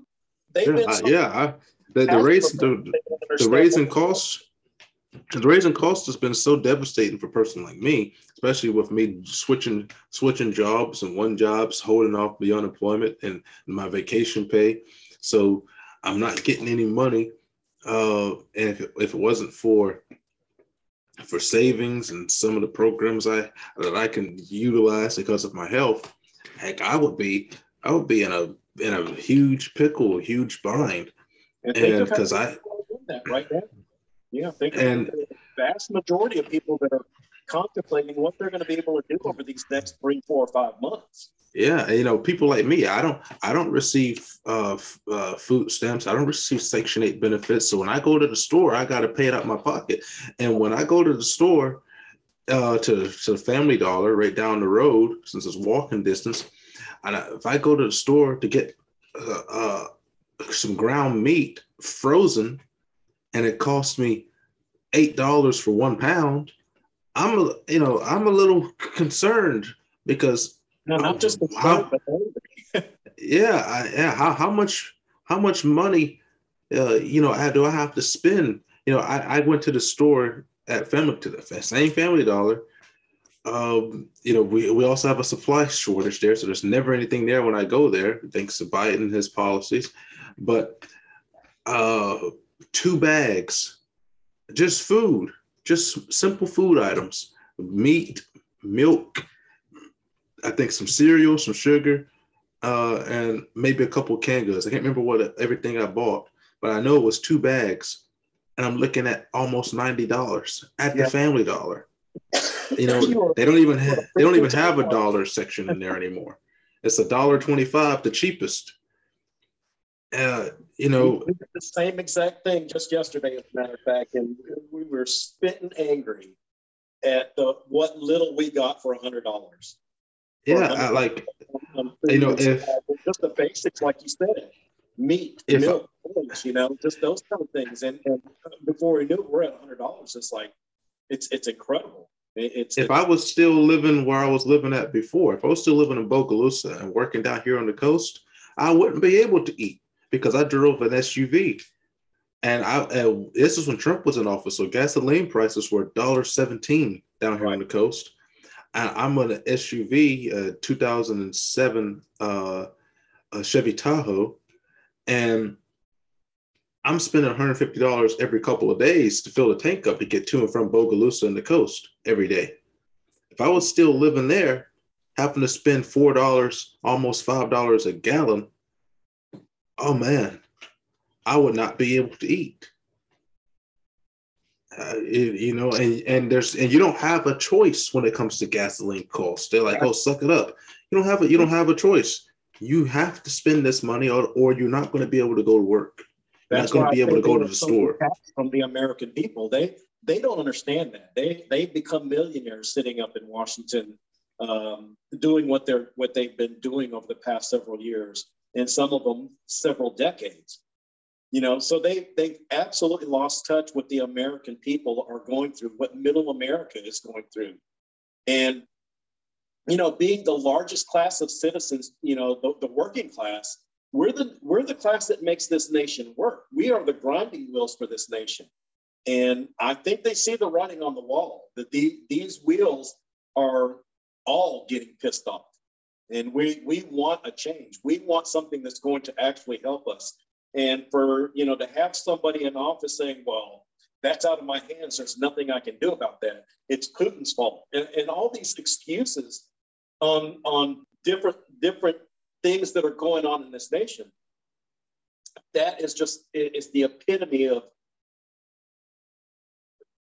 sadness, I would have to say, because there's just no way. There's no way. It just seems so unprepared to be sitting in that office, you know, and the vice president as well. So, the vice president, she seems to be worse than Biden. You know, people say Biden's a deranged, crazy old fool. I think he knows exactly what he's doing, and they're just using that as an excuse. But with Kamala, I don't think she knows what she's doing at all. At least Biden knows he's ruining the country. Kamala will be ruining the country, wouldn't even know that she's doing it. You're giving them more credit than I would. I kind of feel that they're both wandering around there aimlessly at some point, and people are out. I don't think he's not wandering around, because I think sometimes like today when he left the podium, he took literally one question, didn't even give a real answer, and walked off kind of. I'm like, gosh, this guy looks like he's about to fall over and he's walking. You know, I shouldn't be insulting the president, but my God, I mean, you're supposed to be projecting strength to Putin, and Putin's the type of man. Putin's the type of man. He's like a little over 5 feet tall, so he's trying his best to one up people, because you know when you're that short. You know, people are like, well, shortness has nothing to do with it. Well, when you're that short, you make power plays. A lie. You make power plays, but you flex your might a lot more than somebody who's tall and got a lot of muscle.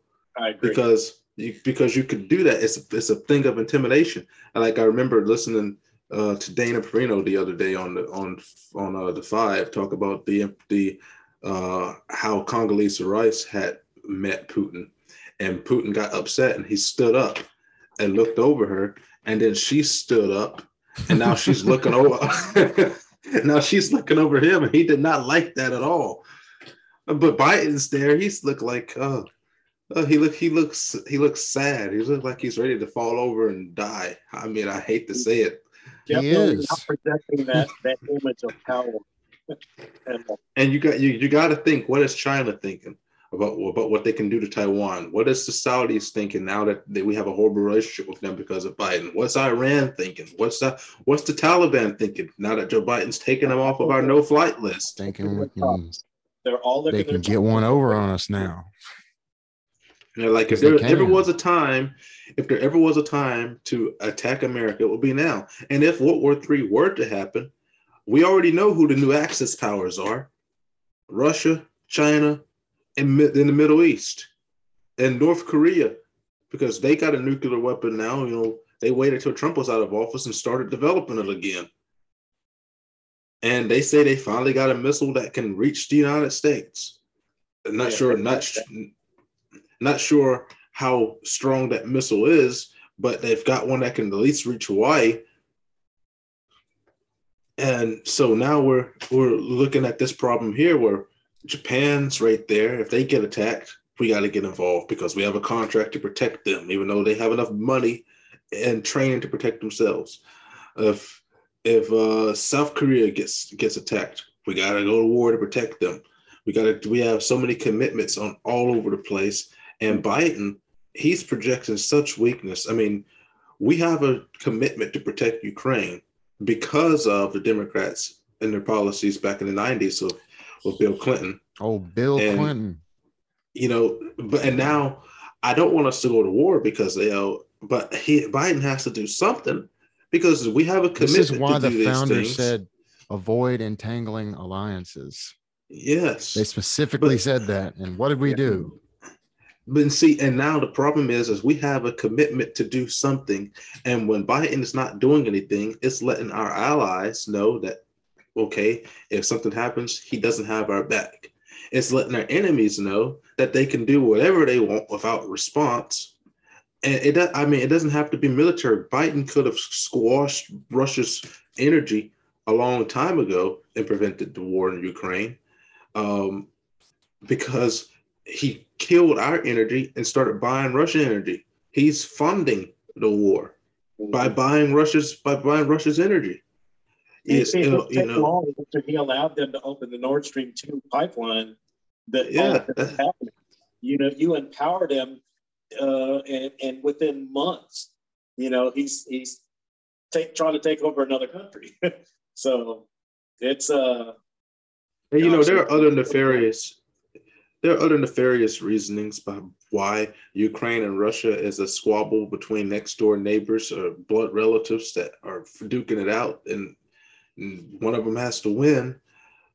But all of it comes down to America's decisions back in the 90s with Clinton and the response that the West has been making to Putin and the former Soviet Union.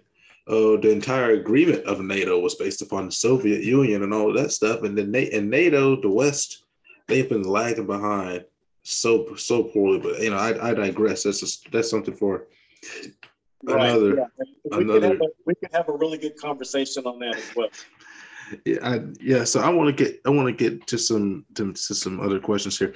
So the cost of inflation has reared its head, and while the overt effects are income or increases in prices, we all know that the effects here, the underlying effects, are going to be here to stay for a long time.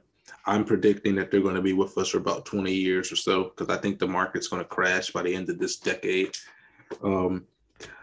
But with that being said, I think that we need some relief. So what solutions do you bring to the table that will help deal with inflation in the short term, just to give Americans some relief at the gas pump at the very least? Well, there's a lot that can be done. Take the first 5 days of the Biden administration and undo everything that he signed executive orders on. That would fix 90% of it right there. Oh yes, it would. Shutting down the pipe, the working in the pipeline, and saying, well, that pipeline wasn't working anyway. It's the same thing with the Nord Stream 2. You've got money coming in because the potential of money that pipeline was going to bring would help enrich the nation.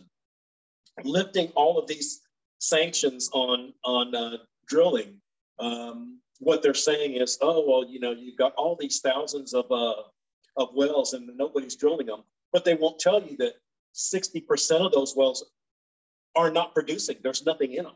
Yeah. So they also won't tell you that they'll drill and waste their money and time and everything, and basically go bankrupt drilling a dry hole. Who's going to want to do that? The federal land, we know where the oil is. Biden said that you can't. Where it is, and they know where they need to be drilling, but the government's not allowing them to do that. Biden said it himself. He's no drilling on federal land. So where are you going to get the oil from? Well, you can't drill in the ocean anymore because after the BP oil spill here on the coast, they don't want us doing that, and so they just keep shutting off everything. So, what ways do you think are most efficient in increasing and protecting America's economy from collapsing?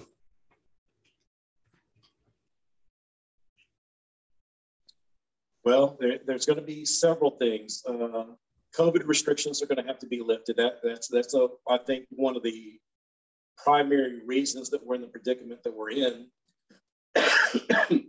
Shutting down and stopping small businesses from being able to prosper and generate money, generate the working class, keeping them going. It's all tied together. There are so many things that are going on, with these businesses that have been detrimental and that has led us down this path. And for this, it's like you said it earlier when you said, you think Biden's walking around and he knows exactly what he's doing. You have to scratch your head and wonder if that's not what's in his plan, to bring this nation to its knees and help collapse this nation. Runaway inflation, wanting to, stop all the fossil fuels, drilling and everything else, and move everything to stuff that they've actually invested in, such as the renewables, solar, wind power, all these electric cars and everything. Again, to me, that's just kicking the can down the road. At some point, what do you do with dead batteries? You throw them away. And you're talking about setting up an infrastructure where you have every vehicle running on these batteries, on lithium. The mining and the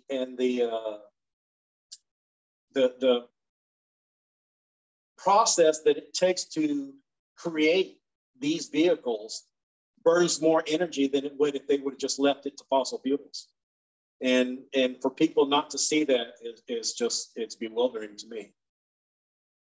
I absolutely agree with that. I've said that many times that you to build these batteries, you need petroleum, you need oil. To get the turbines to spin in these windmills, you need to lubricate them with oil.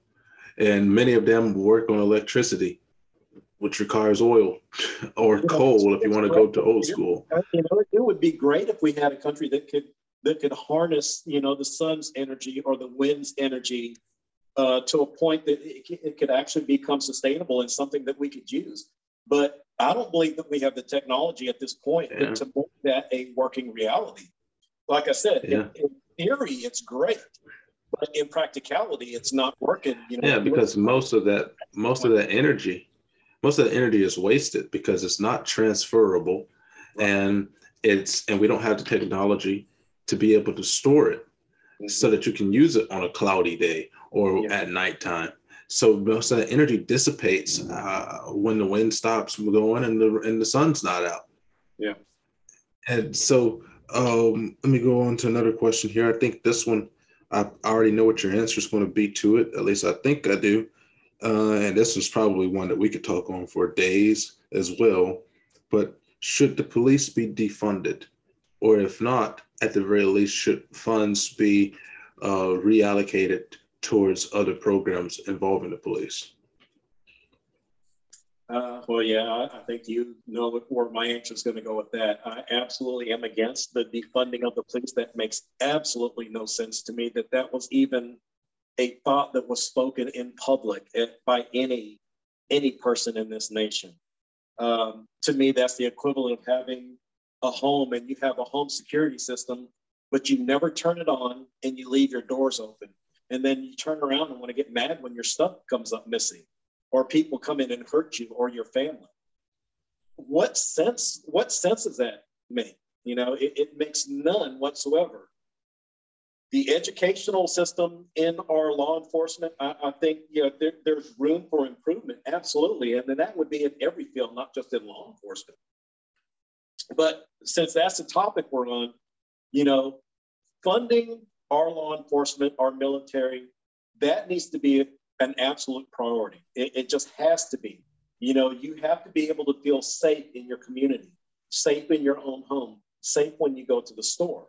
And you start taking money, you start taking funds away because you want to reimagine law enforcement or, you know, whatever term that they want to use to, you know, try to take money away from law enforcement and offer up things like, well, we'll just send social workers out there to do that. How I love to see a social worker come to a domestic violence situation. Especially in these dangerous cities where the first thing is a gunshot. Yeah, send the social worker to a domestic squabble, which I'm pretty sure you know statistics on that, or that's the majority of the time where these people, gunshot victims, other than gang-related violence, but majority of these are gunshot victims of stabbings are from domestic squabbles. So go ahead and send the social worker to that, see how that works out.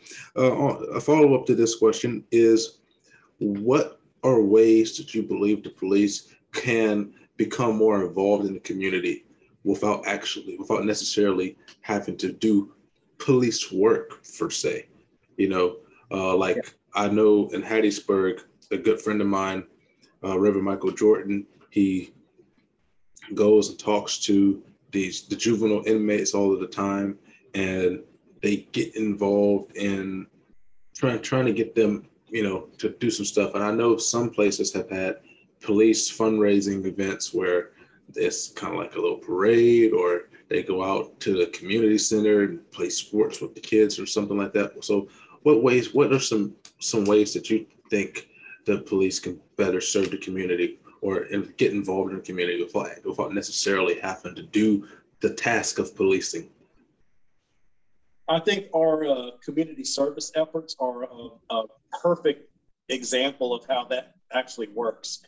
Having law enforcement directly involved with things like after-school programs, summer programs, things that, you know, are not just educational for our youth and our communities, but teaches people life skills that they can use.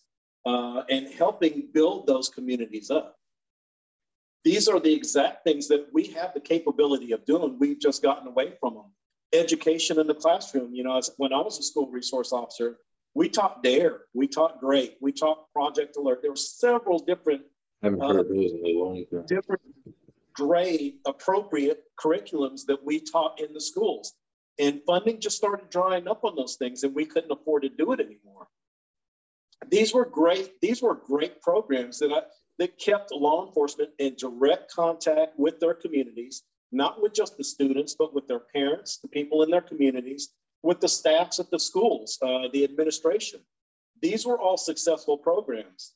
And, you know, to lose funding on stuff like that is really, you're seeing the result of it now. When crime starts going up, it starts picking up, you have to look at, what are these kids doing? What is it that they have that's positive for them? And understand that even if we have these programs in play, we are a temporary solution to it. When we were coming in the schools, we knew that we only had them for a finite time. And then at the end of the day, we were going to have to release them back into their communities, regardless of what's happening in that community. So if it's a bad community, I mean, those kids still have to go home to that.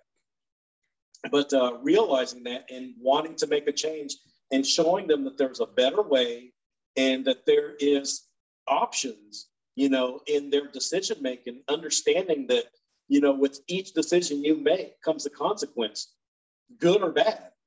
And I think that helped open a lot of kids' eyes, and I think that worked to help, you know, build that security and build that relationship with our communities. I'm going to get ready to do a lightning round here because we're going to close up soon. You got any questions before I do, Rhett? No, go ahead. Okay, so these are mostly going to be yes or no questions, but if you should feel the need to elaborate on one of your answers, feel free to do so. Are you for or against the legalization of illegal drugs? It depends on the drugs. Heroin, cocaine, no. Marijuana, not so much. It doesn't bother me in the least as far as legalizing. Okay. Are you for or against debt forgiveness? Primarily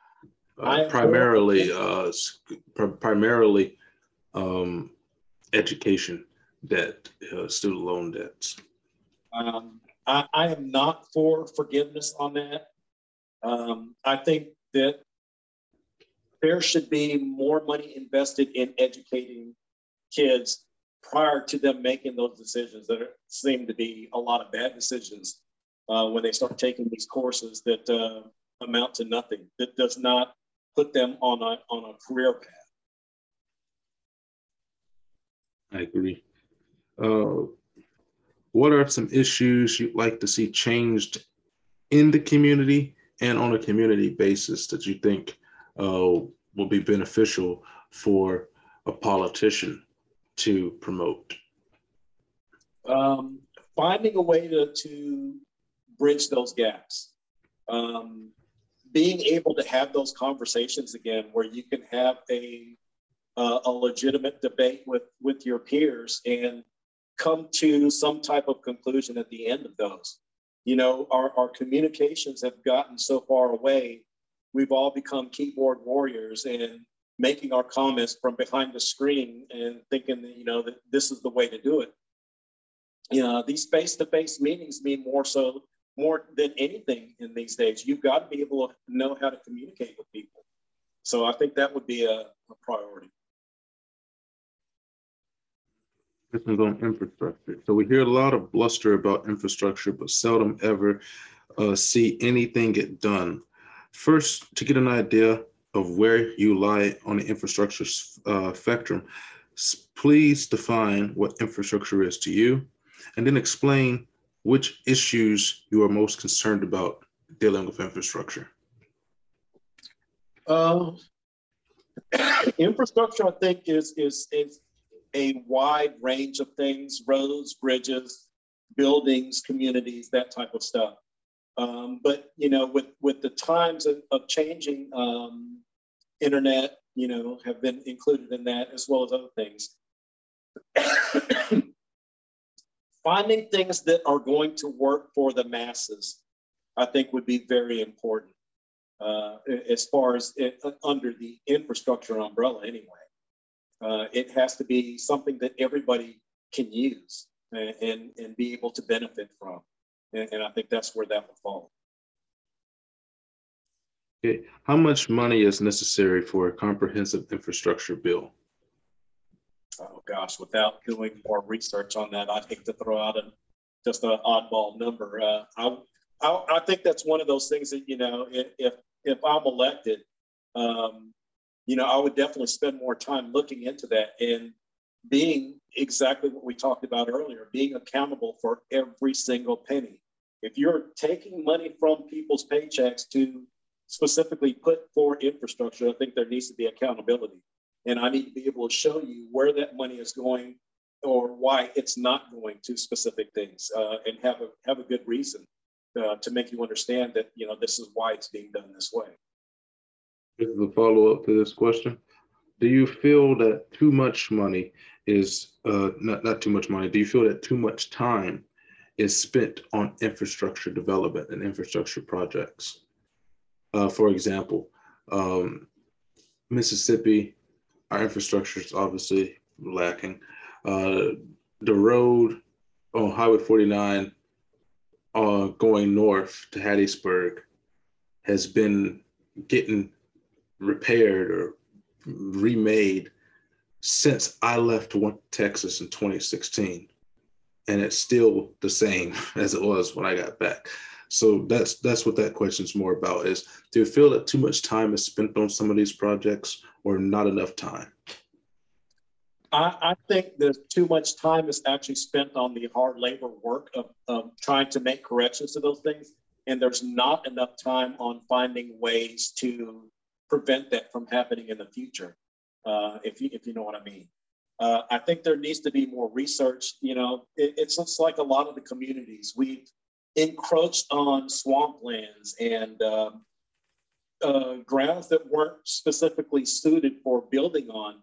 And when you build these neighborhoods in these particular areas and the roads start falling apart, you got people complaining about the potholes and why this road's always having to be repaired. Well, the infrastructure that wasn't there to begin with. You paved the road over something that wasn't meant to have a road paved over it. You built a house on a foundation that wasn't meant to have a foundation there. So those are some of the things that I think we need to spend more time on. If we're going to be building these roads, if we're going to be building these buildings in whatever neighborhood that you decide, there needs to be more input and more research done on the type of ground that you're looking at excuse me, to build these things and make sure that it's going to be something sustainable, something that you're not going to have to repair every year. That sounds very reasonable. Do you support a pay increase for the military? Yes. Military law enforcement, absolutely. If you're talking about protection and you're talking about the safety of the people of this nation, that's where I would put my money. Do you believe that the Department of Education is a necessary component of a government? Yes and no. I don't think it should be just for the fact of the way that it's being utilized now. But I also feel that there needs to be some type of entity just like that, but used in the right way, protecting the rights of the people. Should American troops be policing the world? Yes or no? Explain. I would say no. And again, that's kind of a slippery slope there as well. We talked about it earlier on these countries, wanting to have a way of life the way that they want. And I think that the way that we are doing it, the way that we are utilizing our own military policing, it opens the door for too many not so nice things to happen. Different ways of influencing different countries and different governments. Ukraine is a perfect example of that. They had a democratically elected government, and with the Obama administration back in 2014, went and basically overthrew that government and placed their own in Ukraine.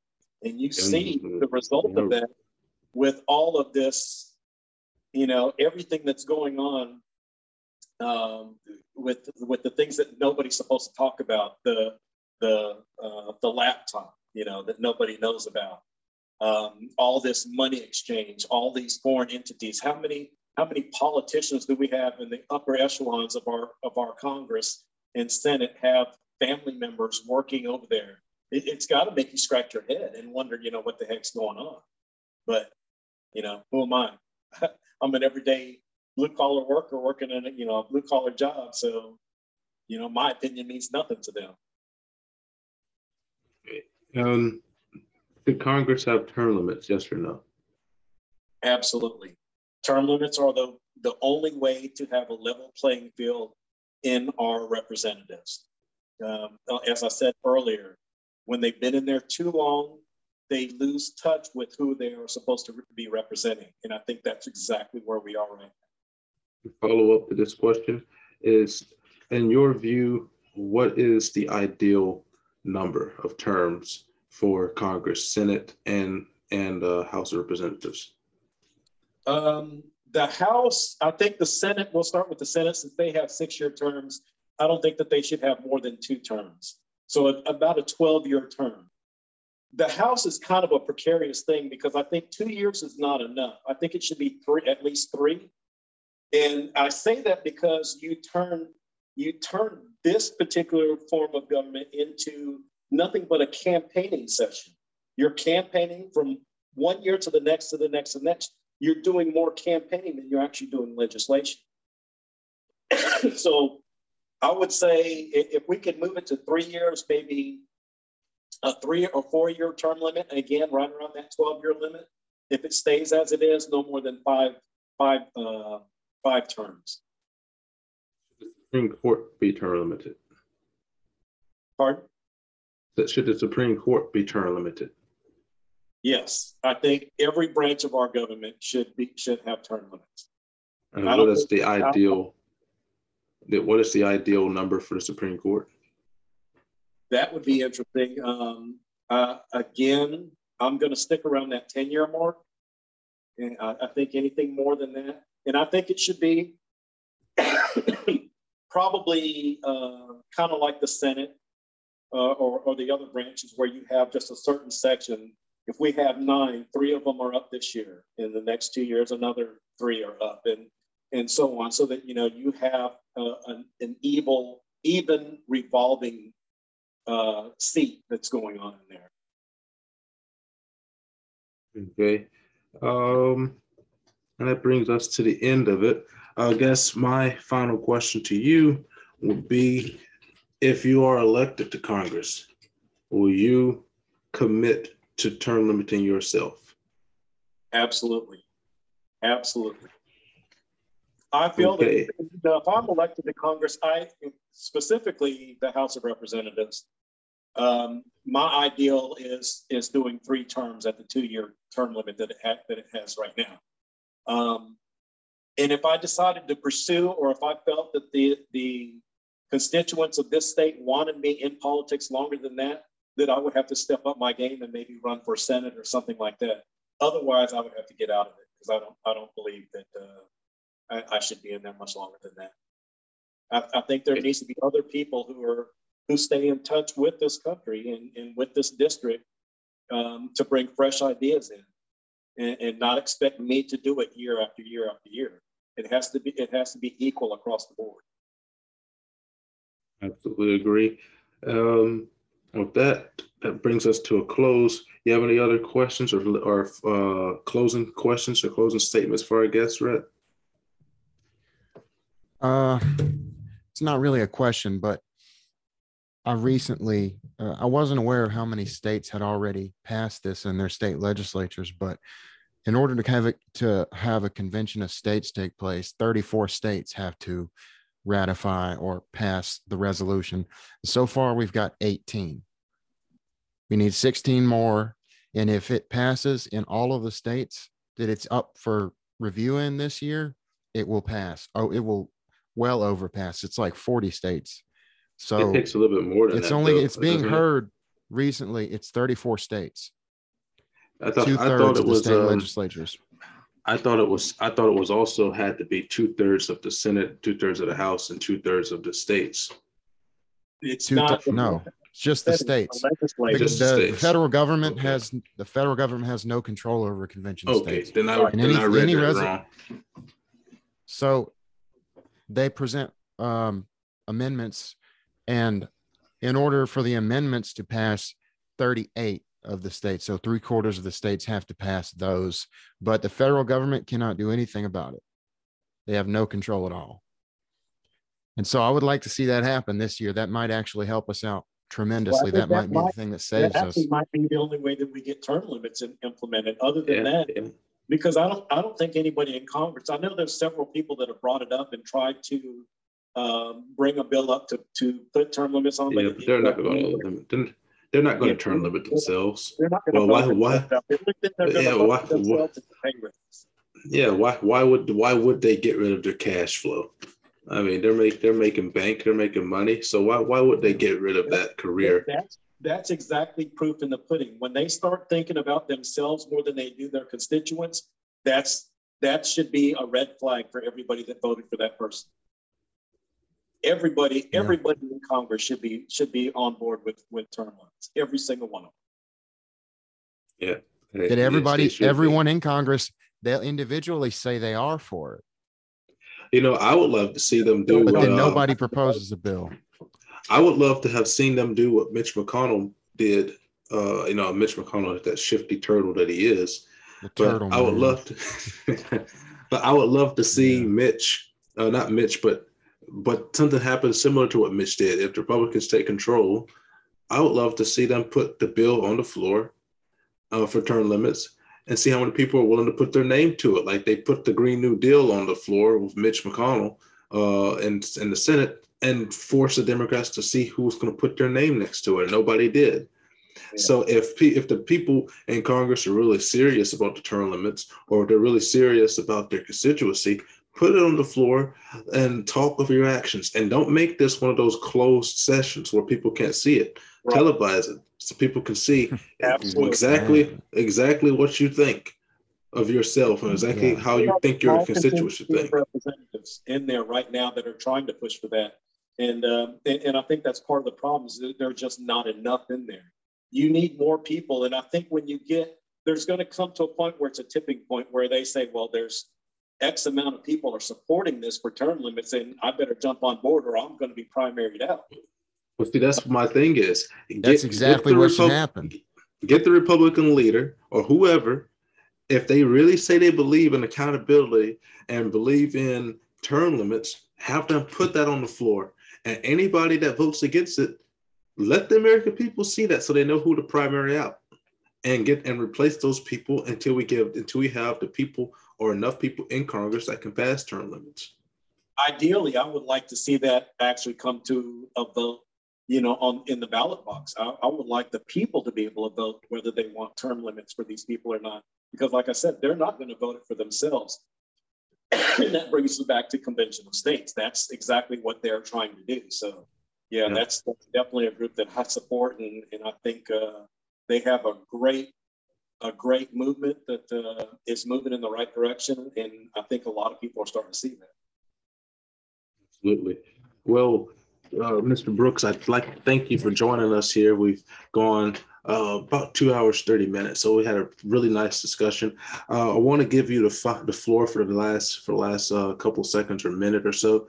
To firstly, if there's anything that we didn't cover, that we didn't ask, that you'd like to put some clarity on, that you'd like to have your constituency know about something that a key issue of yours, I'd like to give you that time to say that. And then when you're done with that, tell your constituency where they can find you, how they can get in contact with you, how they can donate to you if they choose to do so. Okay, I think there's two things that I would like to bring up that I think wasn't really covered. Number one, I'm pro-life, period. I'll fight tooth and nail to ban abortion, enact a federal heartbeat bill, preserve the Hyde Amendment, because I want to be able to help protect all of God's children. The second would be election integrity. By supporting things like national voter ID laws and maybe even an all paper ballot system, something that has civilian oversight. No more of these secret ballots in secret rooms or suitcases being pulled out from under tables. Make this thing as transparent as you possibly can to work for everybody. You can't say that anymore. I know, but it's one of the things that's got so many people angry.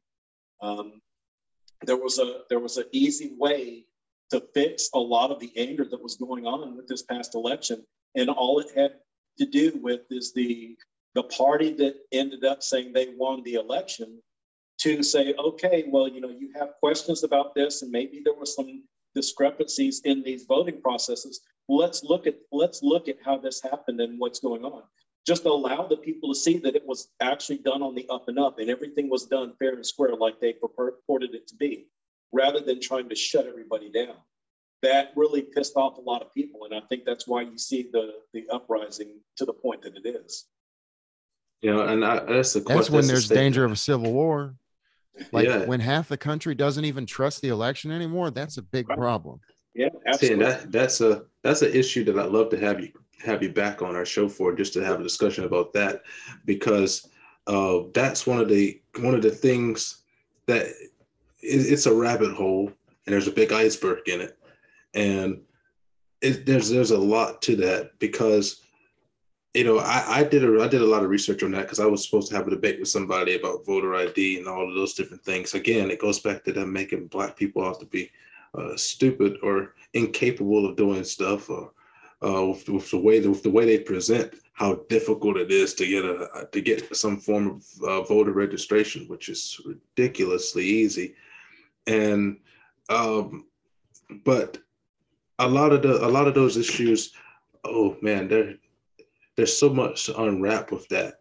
And it goes back to Congress's accountability, because the Constitution clearly outlines in Article 2, I believe it's in section 3 of Article 2, that it is the state electors that count the vote, that make vote election law, not the federal government.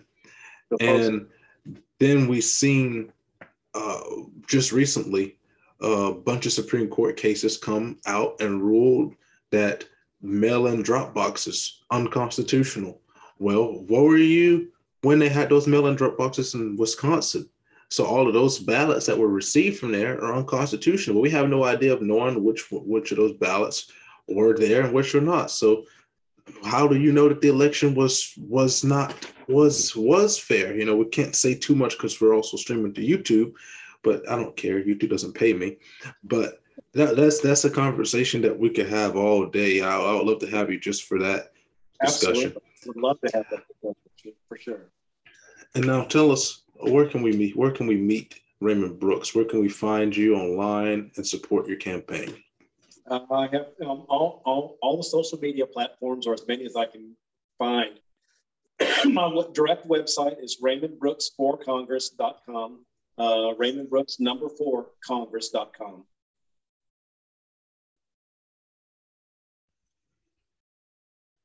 Right. And are there any type of events that you got coming up that you'd like to sponsor? Can people volunteer to for your campaign? Anything of that nature? Right now, I would say just reach out through my webpage, the .com address, and let me know that you're interested in helping. We've got some things lined up. Nothing's in stone yet. It's kind of a work in progress. Understand that I am absolutely the epitome of a grassroots effort campaign. I probably will be the least funded candidate that you guys will speak to as far as these go. But I am fighting as a David in a pool of financial Goliaths. So I have to do everything that I can to try to get my name out there and let people know that they actually have a choice in this election. And to please research each of these candidates and make sure that you vote for the person that you truly feel is going to be best representing you and your family. Absolutely agree with that statement. Anything else, Brett? No, that's it. Well, again, Mr. Brooks, thank you for joining us here. We had a wonderful discussion. And as I said, I'd love to have you back to talk about voter integrity and voter ID law. You can go ahead and leave, Mr. Brooks. We're just going to close up here for our final things. And you can stick around if you want to, but you don't have to be. All right. Thank you, guys. Thank you. And with that, Rhett, we've interviewed a lot of people here. Let me go ahead and send Mr. Brooks's camera down, and I'll put him in the waiting room. And then we'll go right here. And so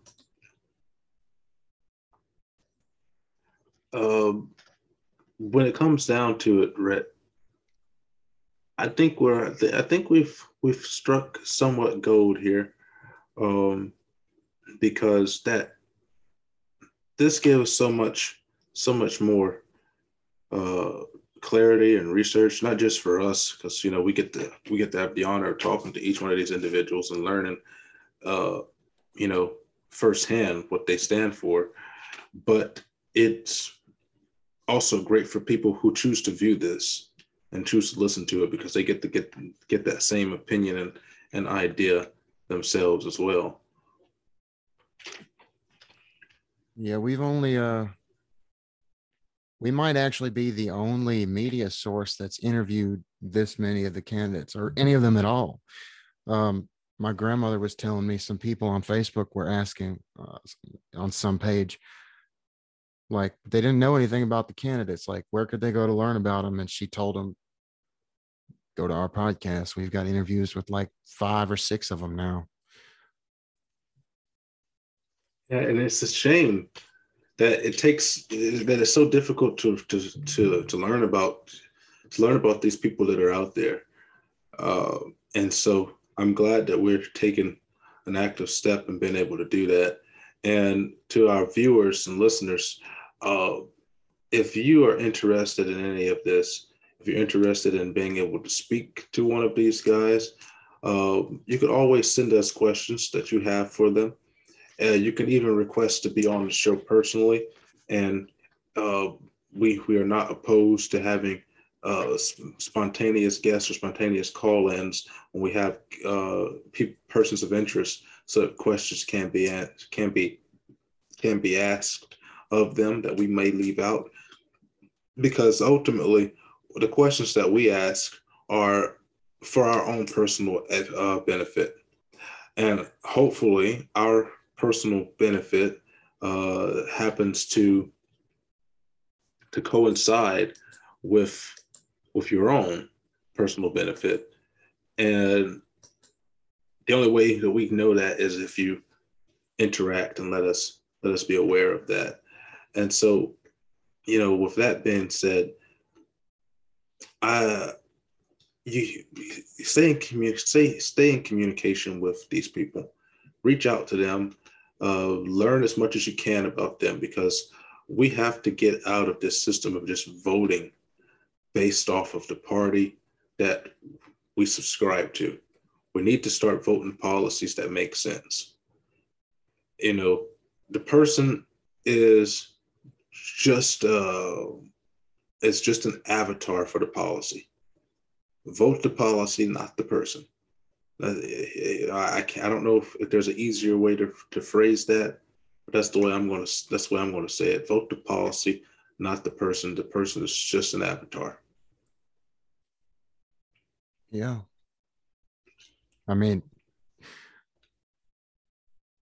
yeah, the individual is just a vehicle for ideas. So, which is basically the same thing you said. And the goal here is to communicate those ideas with as many people as we can, insofar as we can manage that. I think it's doing us some good. I think it's really doing the people some good.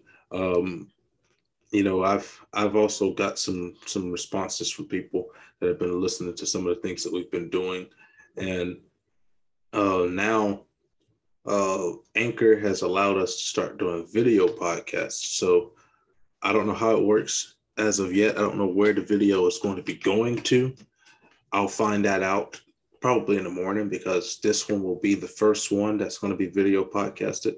It's already been streamed video, and it's going to be on Spotify and video and audio format.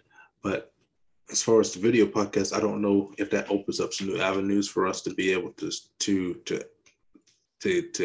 go to.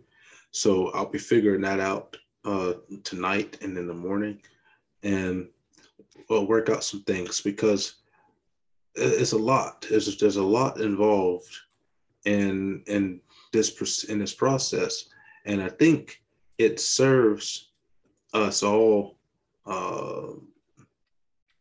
much better if people stay involved.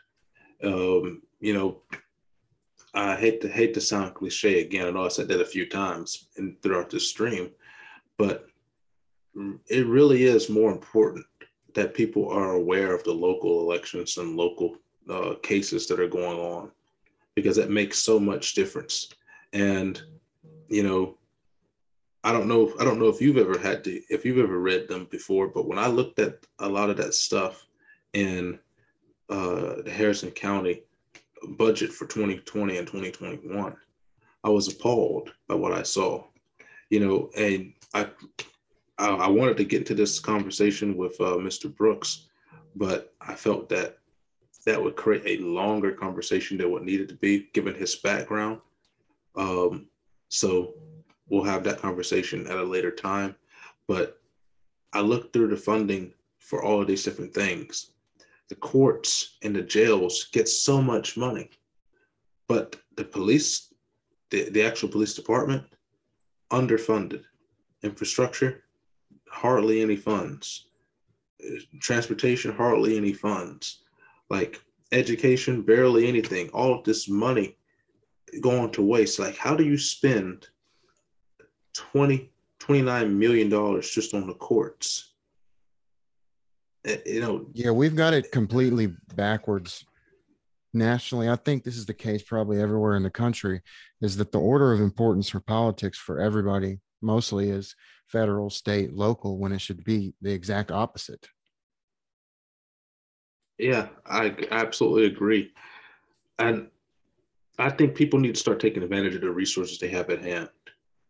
It was not that hard to find this information, but I would not have known about it at all if I didn't stumble upon it by accident, because I was just wasting time at the library until my power was reconnected.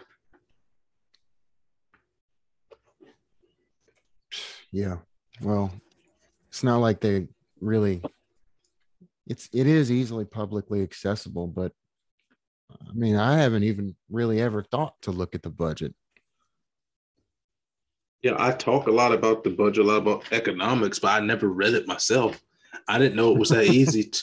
I didn't know it was that easy to read it. I mean, literally, it's just a printout stapled together. With one of those little black things, the little clips on them that you see the teachers using all the time. That's literally what it is. Yeah. Just sitting in the library on a shelf on upstairs. And I go like, oh wow, this is interesting. Let me take a look at this. And there was more than just that there as well. That is stuff that people don't know, but it's public information for us to be able to view and see all of it. And I think if people started taking advantage of that and looking at all of it, man, I think a lot of stuff would change, because we'd start holding these people more accountable if we could look at those breakdowns and those numbers of what's been spent on our local level.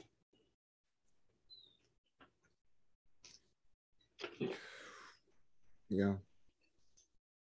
Well, I think you should go take a look at it. That information out there. I really think you should take a look at it, because I think you might do a bigger dive into it than I have. But it's really interesting, some of the stuff that's up there at the library. I go to the library almost every week, just getting books to read. Most of them are economic based, and J.R. Tolkien's work. But I do my reading spell, and this stuff should be more advertised by the library, in my opinion. It should be more advertised by the local media.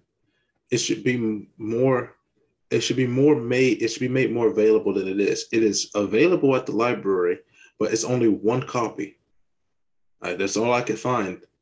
At least there, when I went there, was only one copy of it. So only one person can view it at a time. And it didn't have a scan on it. So that means to me that it most likely can't be checked out. So it needs to be made more accessible, more available in larger volumes, so people can research and review this information on their own merits. Because it blew me away to see those numbers. It really did. It's probably online. It probably is. I don't know where I go to look at it. I don't have anybody scheduled coming up yet, but I'll get on that within the next day or so. We should have somebody else scheduled next week probably. I don't know when, but we will. We'll have a couple of shows in between then, just doing our own thing about interviews as well, because we've got plenty of talk. We got plenty of subject material. I mean, we have plenty of that, and for instance, I really do. I want to talk more about this Ukraine World War III situation, and I just don't feel that it's appropriate to talk about those in greater detail than we do with our guest interviews. I think that takes the focus away from their campaign, as opposed to us just being able to talk about those things. So I do want to do one of those shows, maybe tomorrow or Sunday. I'm going to do a little bit more in-depth research and try to have something, something. I'll type a document out or something and have that ready by tomorrow night sometime. Okay, I'll be doing some more research myself. And I'm also going to be trying to look for some more guests as well, non-political guests. As I told you before, I want to try to reach out to as many grassroots people as possible. I want to get involved in talking to some of these police chiefs. I want to get involved in talking to some of these small business owners and stuff like that. I want to try to hear their story. At some point we'll have to change the name to the story of Mississippi, but I really do want to hear the story of some of these people here in Mississippi. What it's like to live in Mississippi for some of these people, with some of the policies and stuff that's going on. And I want to hear some of their responses and reactions to some of the stuff that we discover in our research. Yeah. I would like to venture, outside of politics, occasionally into some areas that might touch politics or might involve, other things. Yeah, I'm definitely going to be doing a lot more on things that involve my personal interest a lot more than just the political stuff, because the political things, it's all doom and gloom lately, so it can become so dreary. Yeah, it gets really tiring. And so I want to lighten the discussion. So probably Sunday or something like that. I'll have to research this. I want to find some people that I can reach out to that might be willing to join me for a show. But I want to start talking about some of my interests. I want to dig into some crypto stuff. Maybe reach out to what's his name, Aaron Lee. Reach out to that guy. I know we had a conversation with some crypto stuff with him. I texted him one time about 2 or 3 weeks ago. I never got a response, so I'll try to reach out to him again. But I kind of wanted to get him back on to talk about like UFOs and stuff. Yeah, that's exactly where I'm going. I want to do some cryptozoology stuff. I want to talk about some Sasquatch sightings and some UFO things. Some Tucker Carlson gets to talk about Sasquatch and UFOs, so I want to talk about it. I find it interesting. Man. Particularly some of the thing is, it's being taken seriously now, and there's really something out there, and I don't really think the government knows that much about it. Well, I've just listened to some. The reason why I'm so interested I've always been interested in cryptozoology, particularly when it comes to the animals that I believe can actually exist. Sasquatch, the possibility of mermaids. I don't think that mermaids exist the way that they say they exist, but the possibility of something like that existing, I'm interested in. I'm interested in some of these other cryptids like Chupacabra, which we think is somewhere of a hybrid between a coyote and a wolf. A coyote with mange or something. Yeah, but we've seen some most things of these like that. Animals in cryptozoology, they're not that far-fetched. Like, it's very possible. Yeah, and many of these animals in cryptozoology have been proven to be real animals. For a long period of time, the giant squid was a cryptid that it was like, oh, it's not real. Yeah. See, and then one washed up on the beach. I believe all of those, but we don't know what's down there. But mountain gorillas were believed not to be true because the discovered world didn't know that they existed. Yeah. And then they the scientific community stumbled upon them in Africa. It's like, oh, they really do exist. They're bigger than we are. This is new information.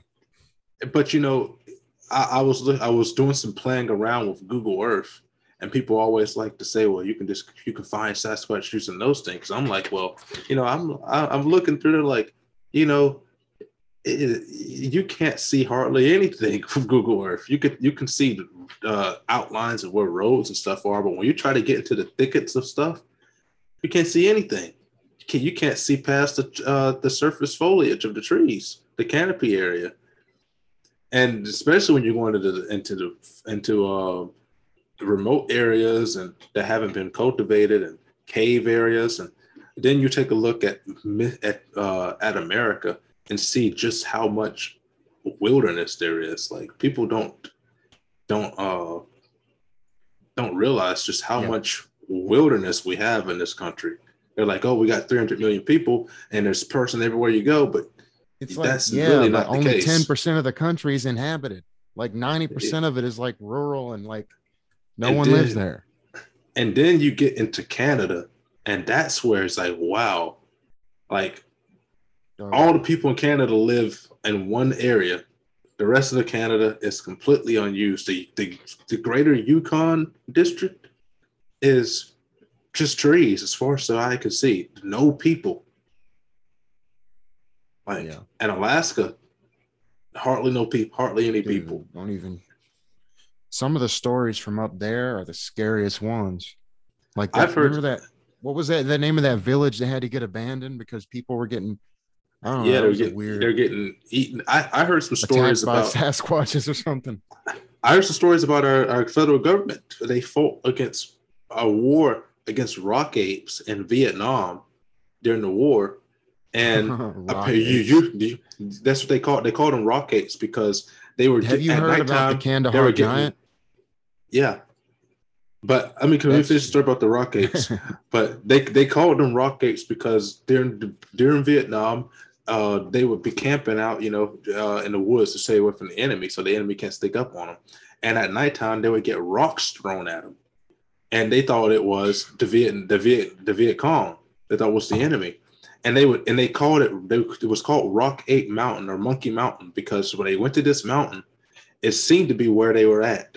And these were not as big as Bigfoots. They were about 6 foot, 6 foot area, but they weren't the 7 foot monsters that we hear about here in America, but they were strong and they were violent.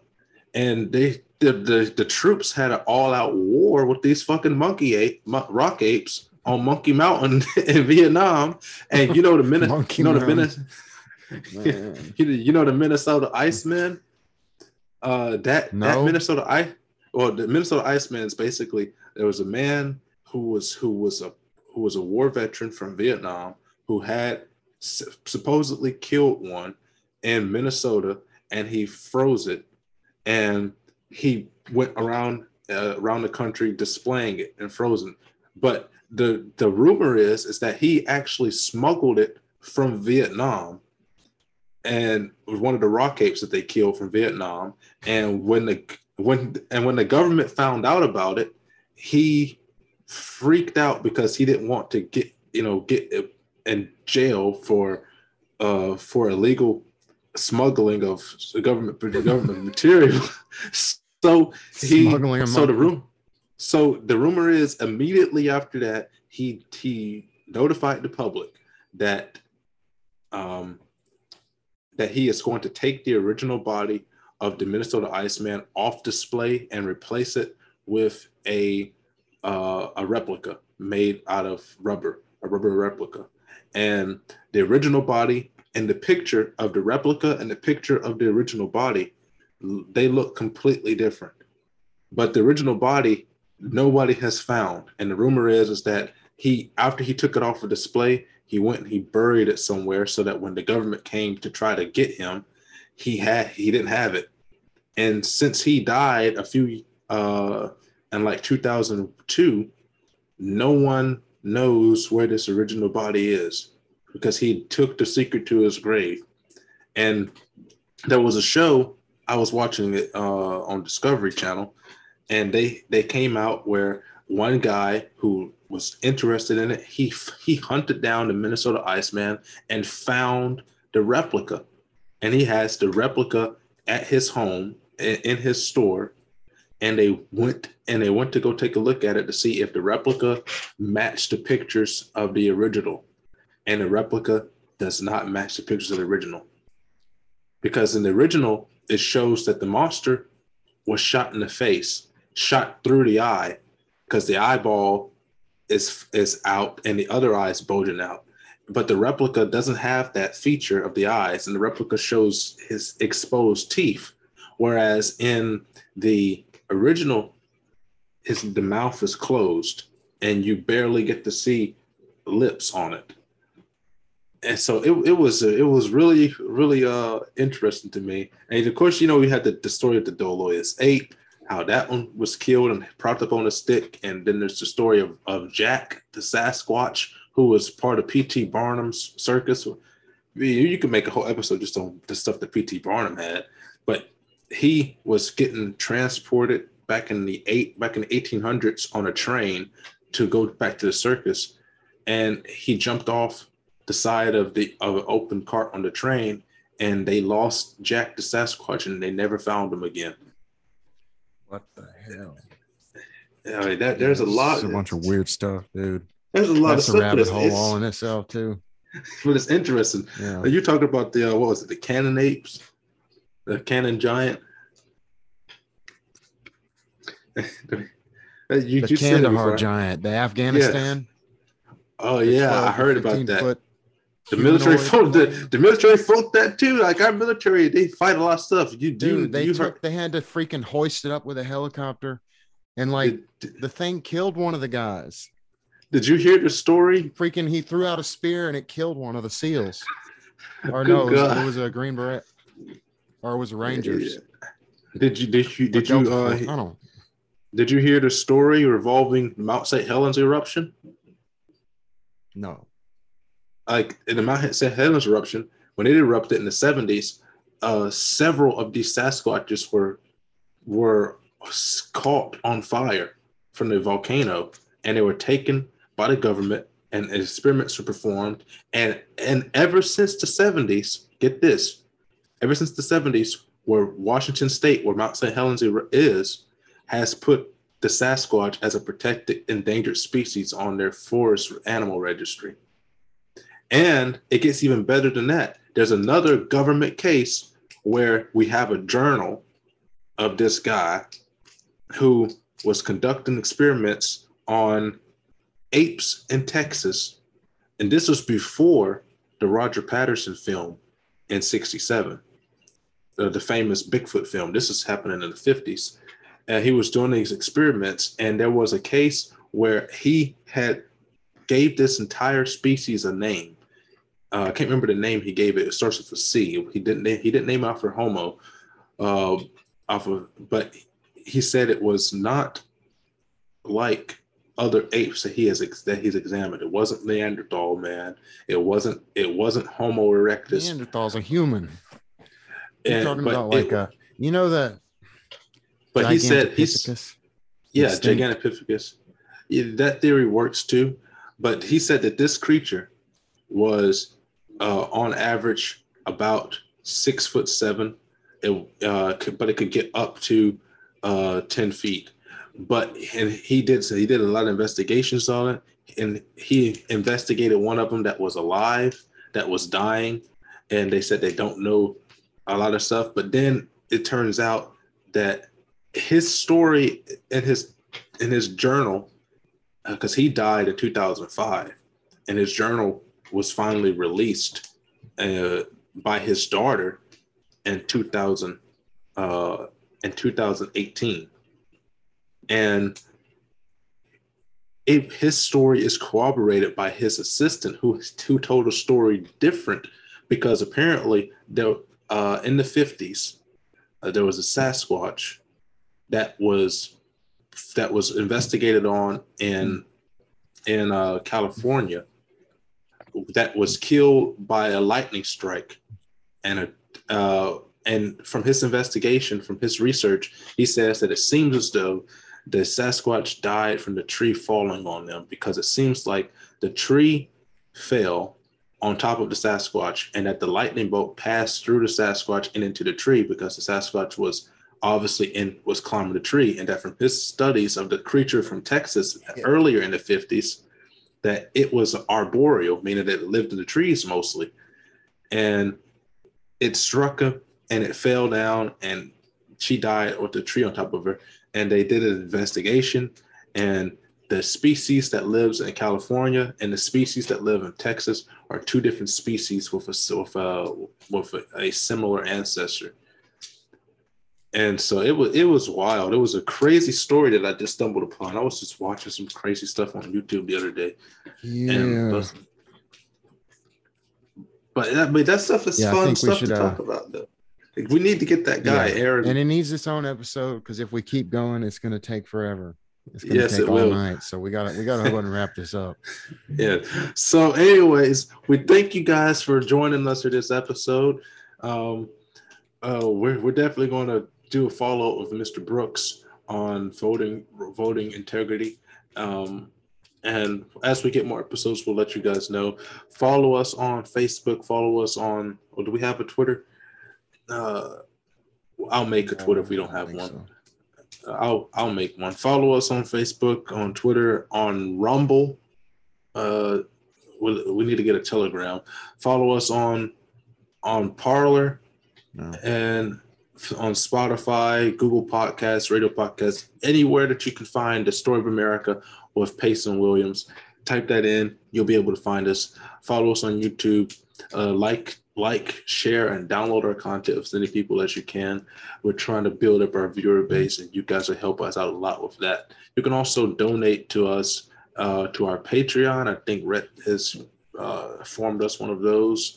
I have a donation thing that you can also use as well, but I have not made that one public yet because I have to repurpose it from my campaign to the podcast, so that it's not in violation of the donor box. So with that, you want to talk about that before we end the Patreon stuff? Then we'll end after that. I will post the Patreon information on our Facebook page. All right, that works for me. All right, thank you guys for viewing us, and we're going to log out.